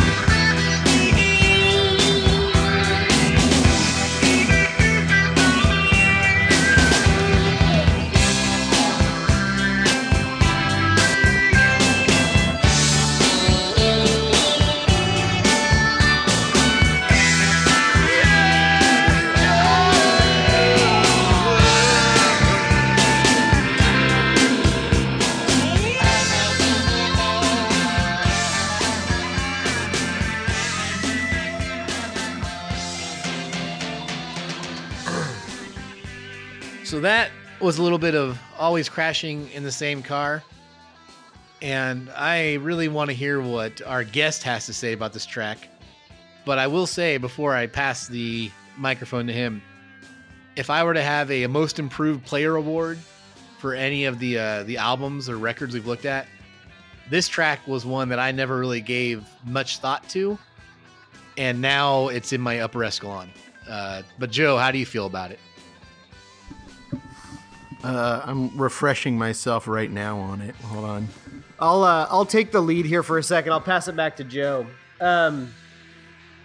There is a funny story. Well, I don't know how funny it is. There is conflicting rumors about the bass of the song. I mean, Bowie has said that this is a real life incident that happened in his LA days during the depths of his addiction, where he was in a hotel parking lot, and one of those that has a spiral driveway that you get up to every level, and he just kept going round and around for hours over and over again. He couldn't figure out how to get out. And the person in the song that he sings about, he uses a name, Jasmine, was whoever was in the car with him, and was just terrified the entire time. And obviously it's a metaphor for making the same mistakes over and over again, which I think makes sense in this reflective stage in his life when he's thinking about about the last few years and what he did. There is also a little story about a time where he, and this is not verified, so I don't know if it's true, but people that know him have said that this song is about a time where he drove down the street and he passed a guy on the street and he's like, that's a drug dealer. He took my money and didn't give me, he basically is blaming this guy for stealing his money and not giving him any product. And so he sped around, flipped a U-turn and then crashed while he was trying to trace this guy down, which I cannot imagine Bowie doing, but I think it's a great story. It's a great story. Oh yeah, and Jasmine might be Iggy Pop, and that would make sense. Iggy sitting in the car, terrified as Bowie can't get out of a parking structure. One little also another. This song has the most fascinating stories out of all of them on this album. Another, apparently when they first recorded it, Mark, you'll like this. Bowie did the whole thing in a Bob Dylan voice, a fake Bob Dylan voice. Just, the whole time, and Visconti was like, that doesn't fit, but it's funny. So you know why that why he might have been doing that was because Bob Dylan crashed his motorcycle a few years back. Yeah, it was probably some topical humor about that. I could see that. Yeah, that's there actually is a line in here that is kind of on the nose about that. Drat, edit this bit out. He'll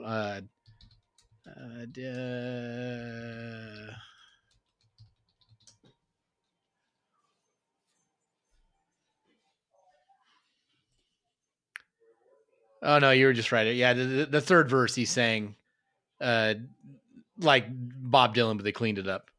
But yeah, that came from the fact that Bob Dylan had a motorcycle accident, then he went into hiding for a few years. So I do notice the music sounds a little Motownish, a little I don't know. It even calls back to those classic car crash, motorcycle crash songs like Leader of the Pack. Doo-woppy, yeah, doo-woppy. But it works but then it's all drowned in the cool Eno stuff, and it's a whole new thing. Yeah, and speaking of the Eno, I mean this song has a lot of wild Eno stuff going on. And funny enough, one of the organs used on this track used to be one of Syd Barrett's organs from Pink Floyd, and somehow Brian Eno got his hands on it. So, yeah, there's a lot of this song. The best way I can describe this track when listening to it closely is it is one of the songs that best represents what it's like to be on acid. From the very start, there's this sound of Martian spaceships landing and then elevating again, and it's a weird sound effect in the first place, and then the sound kind of degrades and has a warbledness to it that just kind of makes you feel, if you focus on that synth line that's going on, you will start to feel a little weird in the head. Do you guys know the sound I'm referring to on this track? Oh yeah, I definitely do. Yeah, I'm ready to chime in now. This song is a weird one for me. It's not my favorite, but it's still an amazing song. I had to reacquaint myself with it because this song does weird things to me. It's interesting that you mentioned the LSD type sensation because this song, it loses me only because of the weirdness of the beginning of it, that I kind of get my mind gets trails off thinking about that. When the song actually kicks in, I'm still thinking about the other thing. So I literally kind of have to throw the brakes, and I had to literally listen to him. I had to hear the first full minute of it before okay, I know where it's going now, and I recognize the song, because it's hard for me to put it in context. When I hear the title, I think of three different things, so I have to I really, it's the least familiar song to me, even though it's I hear it a million times. It's hard for me to keep up with it because it's doing so many different things. And I think that's that's very telling. Whether it wasn't intentional or not, I think that's a pretty good analogy, Steve, because it doesn't fit into any pegs. You know what I mean? Like it has these different elements of it, you know, and it's such a neat song. It couldn't really properly belong on any album, and so therefore I think it kind of does belong here just by virtue of its weird qualities. It's not it doesn't settle. It never settles into itself. You know what I mean? Yeah, and Um, definitely that, and yeah, it needs the if it's magic not of it, on low, it's where else is it going to be? You're right.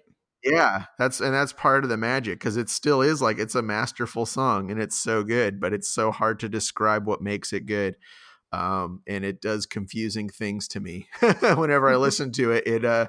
It like I really have to I have to listen to this song like twice, or else like I either get stuck thinking about the first like 30 seconds of it for the duration of the song, and then I have to start it over again to properly hear it. Yeah, and I wasn't So- even, you know, that It's a confusing song. I don't know if that's a strength, if that's a strength of it or a knock on it. I think it's a strength. it is a but it strength. does weird things the way that I hear It's a the strength. song. It's a strength. The way that I hear songs, again, where it's melody and tone first and then lyrics last. It's a doozy. Nobody gets stuck on like the first 30 seconds of a 21 Pilot song. You know that, Right. Yeah. So that separates the good from the Yeah. the mediocre. You know, Yeah. back to the idea of the sound of acid. I wasn't even thinking about it, but that is definitely what I zeroed in on when I started focusing, doing my homework on this record, and then learning tonight that Brian Eno got his synth for this song from Syd Barrett, who famously lost his mind partially to acid use, is very interesting. It landed on this track. Let me just give you a little synergy there. According to Pushing Ahead the Dame, Bowie actually listened to Syd Barrett's No Good Trying, a solo track by Syd Barrett, with lyrics like "You're spinning around and around in a car with electric lights flashing very fast." He used that song to inspire his vocal cues in this. Hey, Mark, are you familiar with that track on your recent run through on Floyd? Which one? The Syd Barrett's No Good Trying. Yes, I've listened to both Syd Barrett records. I think that might have been on the one that's a little bit more put together. Madcap Laughs is really, it's a pretty esoteric acoustic Syd Barrett alone. But the second one, I'm pretty sure. Yeah, from my understanding, there was Golden Hair that, or I don't know. That was not making any sense. That was the one that was a little more referenced on this one. This song was on, or that song, that Syd Barrett song was on the Madcap Laughs. Yeah, exactly. His first one. He only released 2 studio albums, Madcap Laughs and Barrett. Opal is kind of a collection of other stuff, but yes. I can't really see the connection between this song and any of Syd Barrett's work, because I'm actually a big fan of this song. But yeah, I don't know. Yeah, a couple other things going on in this song I just want to make sure we bring up is I do really like the subdued hush kind of production to Bowie's vocals on these. The line about speeding around in the garage, most of the verses kind of have this, he's kind of like reflecting and being wistful as he sings, and it's a really interesting tone for him to use, and it's kind of fuzzy at the same time. Go back and listen to it, and it kind of has like a hushed fuzziness to it, his delivery of the verses. And I'd be remiss if I didn't bring up one of the most uplifting parts of the record, as far as earworms go, is the yeah yeah yeah he belts out at one point. I think that's a really good vocalization there. And again, the Davies is just doing enough little flourishes to I don't know, man. He puts the meat on the bones of some of these songs, and he even has like some John Bonham pounding on this track if you listen for it. After that line where David Bowie talks about driving a car round and round, there's a couple of drum just like pats that really really do it for me. Really good fills right there. So he's quickly becoming one of my favorite drummers. It's a good track. And I don't know if you guys noticed, but a lot of these songs that we've discussed, they fade away like someone's turning them down, but the song is still going. This song actually stops. It ends. There's no fade out. Yeah, that's true. That's a good point. The next song, I think we played this at some point during our wedding, and if I had any idea what it was about, I probably wouldn't have, but that's okay. It's a fun song, and nobody knew. Be My Wife. I've left every place.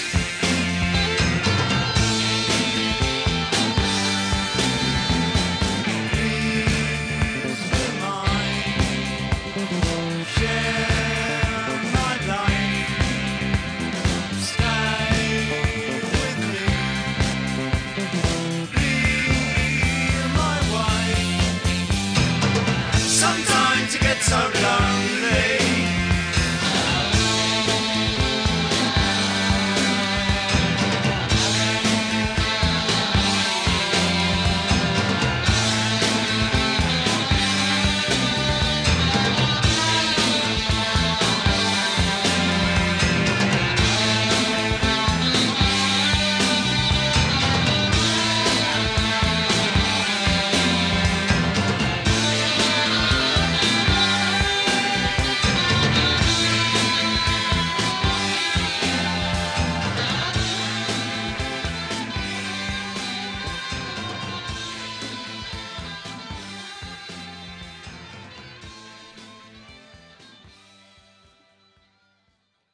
All right. There will be no Borat jokes allowed tonight. Joe is leaning in, ready for his impression. So this song, the song's great. When it starts, it's a little jarring. He's got a ragtime piano intro to this song. It is, Eric, but also at the same time, ragtime pianos are on many previous records, Bowie ones. Oh yeah. And I think, isn't it nice to just have a little reminder? Oh yeah, we haven't forgotten, and we love that ragtime piano. You know. Oh no, totally. Yeah. And when he played that, I was really thinking about like 2 tracks. I mean, it's off of Station to Station. TVC 15 is one of them, right? Oh yeah, yeah. But then as soon as the last chord hits, the synths kind of come in, and then it sounds like this is the old, this is the new, and it's just like it's just a moment of baton. Yeah, exactly. It's a baton handoff, and that ragtime piano will be crucial to what makes this song so good. It's a dancey, fast-paced little track, and it moves at a clip. But yeah, when it finally gets to that chorus, sometimes you get so lonely, and the piano just don don don. It sounds like somebody's just punching the shit out of their grand piano. It is beautiful. I love that part. It gives it so much oomph. The song itself, bass line is just pushing nonstop. It's just driving this thing like a train. And the drum fills like almost never stop. It's great. The lyrics in the song, I mean, in a way, it's the most heartbreaking thing on here. I mean, his marriage was ending. And it's like, he's basically, sometimes you get so lonely. Sometimes you get nowhere. I lived all over the world. I lived every place. We just keep going, shall we? It's basically like, well, we're both going to be alone. Let's just be alone together. Why break up? Be my wife. Let's stay together, even if we're both alone, the whole time. It's just the idea of being in a union, but being alone. It's terribly sad. And it's definitely hard on his sleeve more than he usually does, because it's usually shrouded by metaphor. This one's pretty out there. He's putting it all out there. So, I mean, some people look at it a different way, like it's a legitimate plea that Angie Bowie stay with him. I don't see that at all. He's resigning himself to the reality of, if that marriage goes on, it's 2 people that are being alone together. Anyways, Incredible track. I really appreciate that analysis of the lyrics, Eric, and anything else you guys can add. I feel this song has a similarly a kind of a sad. I mean, it's a poppy song, but it feels like a sad song, and it's again, I love that piano so very much. In most of the David Bowie songs, my favorites have, feature the piano. And it's this song is a total earworm for me. I never really, I mean, I listened to the lyrics, more so than just about any other song on this album. But yeah, I guess you're right. That is, it is kind of it's one of those songs where it's like you can tell that. I mean, I don't know anything about like what was going on in his life at the time that this album was made, but it always did kind of feel like it had different meaning, multiple meanings perhaps.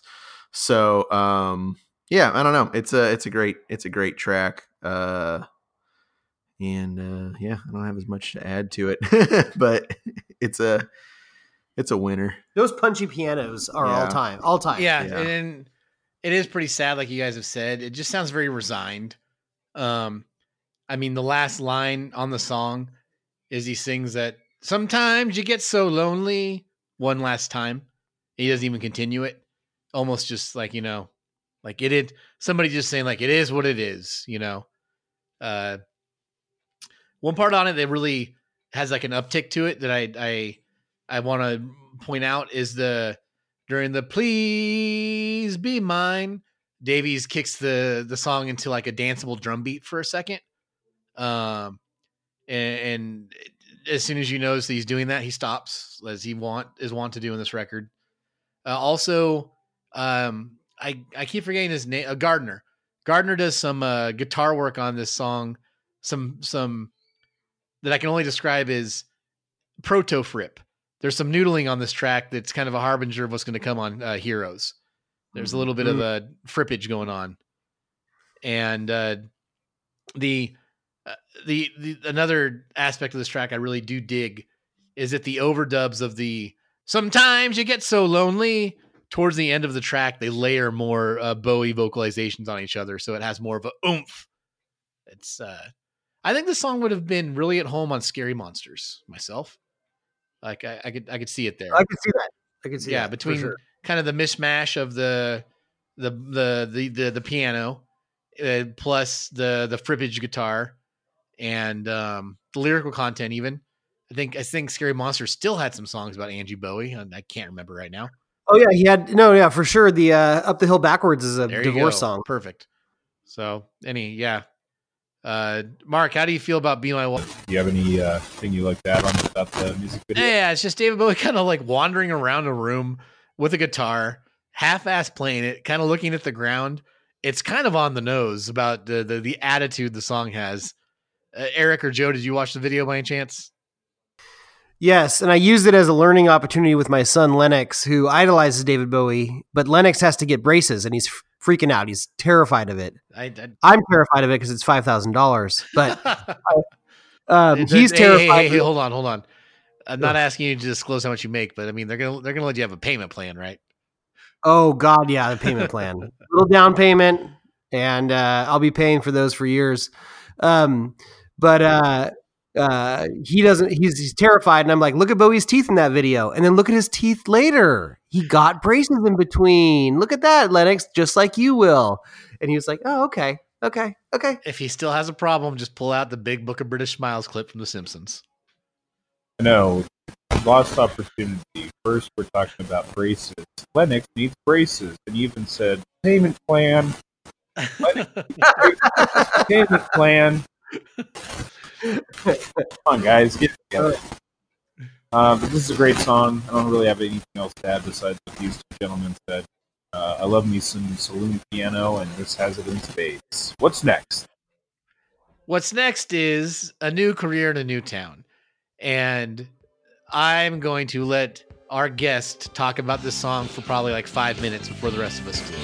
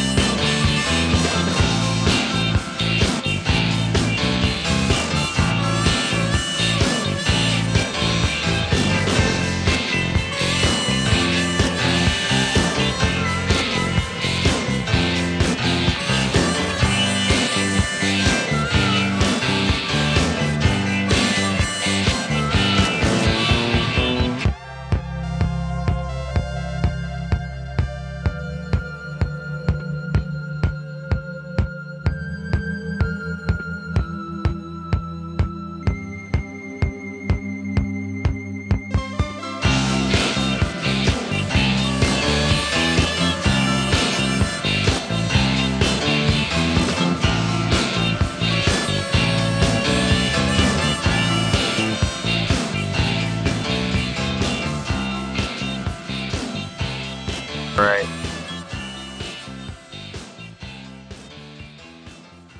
Thank you. Yeah, this is my favorite David Bowie song, actually. Which I don't know if that's a conventional opinion or not, but it's pure joy. It says so much musically, and with just its title, that it doesn't even need the lyrics. You know what I mean? It's an instrumental song.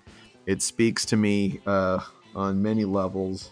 I think, like we were talking about the history of this, he was getting away, from what he didn't love in his life, right? To make this record.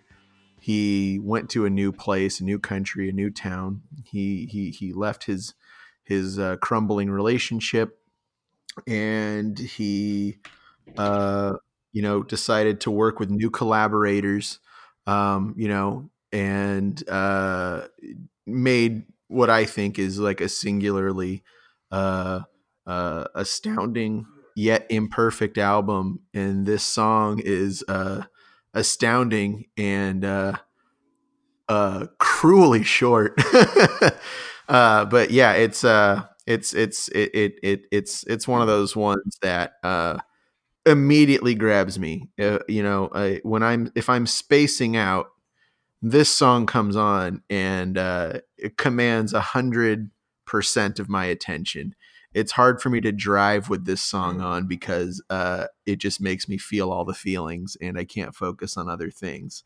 So I don't know. It's something about it. It's hard to put into words. It's pure feels for me.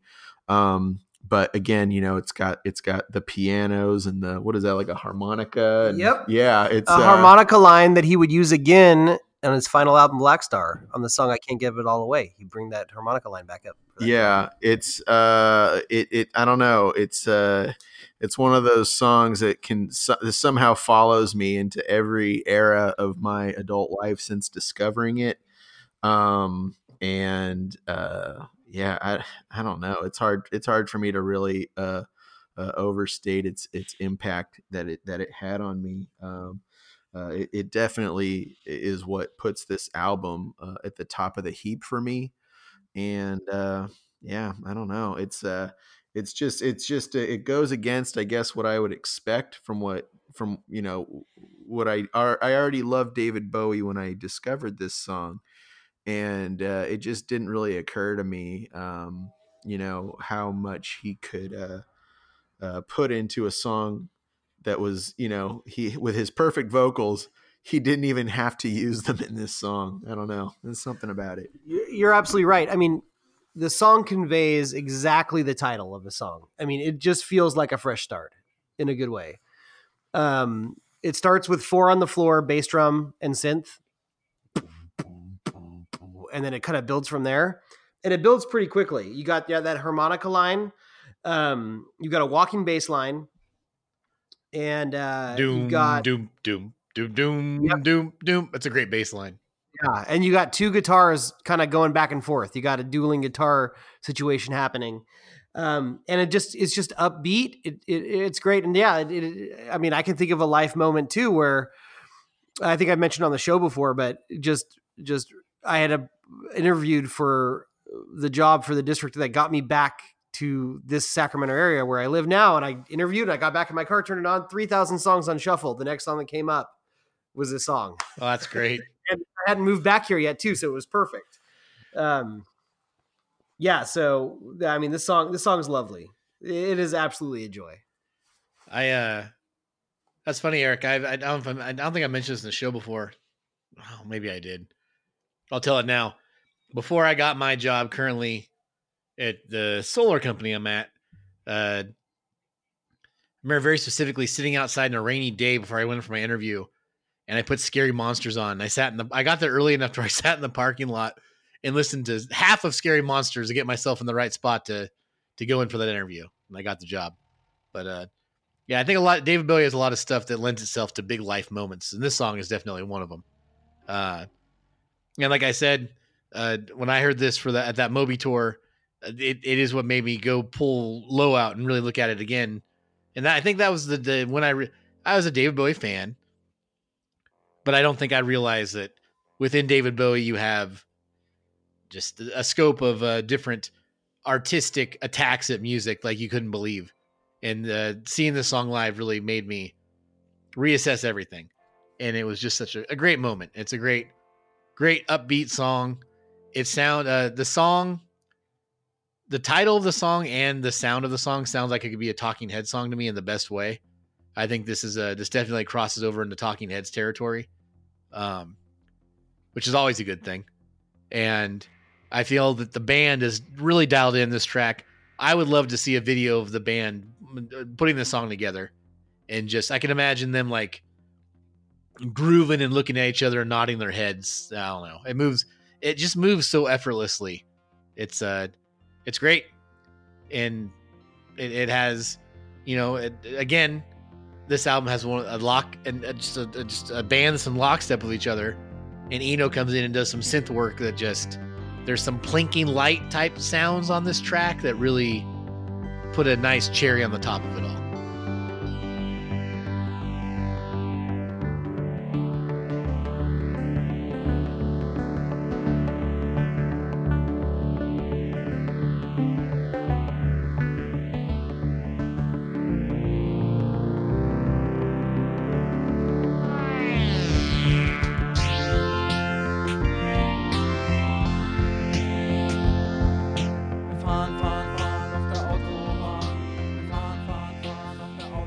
Okay, lovely listeners, we have reached the end of side 1 of Low, and due to just this being such a robust conversation, we're going to call it for this episode, and we will split it in 2. We'll be back next week with part 2, so you can hear us go over side B of Low, all new experience, yet fits together like a glove. Thank you so much for listening. We can't wait to hear what you think about Low on our various social medias. And hey, if you want to, toss a couple coins our way and give us a little tip for, putting together a little free entertainment for you, check out our patreon.com/podlikeahole. Thanks again. Thanks to our special guest, Joe. He's got a lot more to say when we hit the ambient electronic side 2 next week. Bye.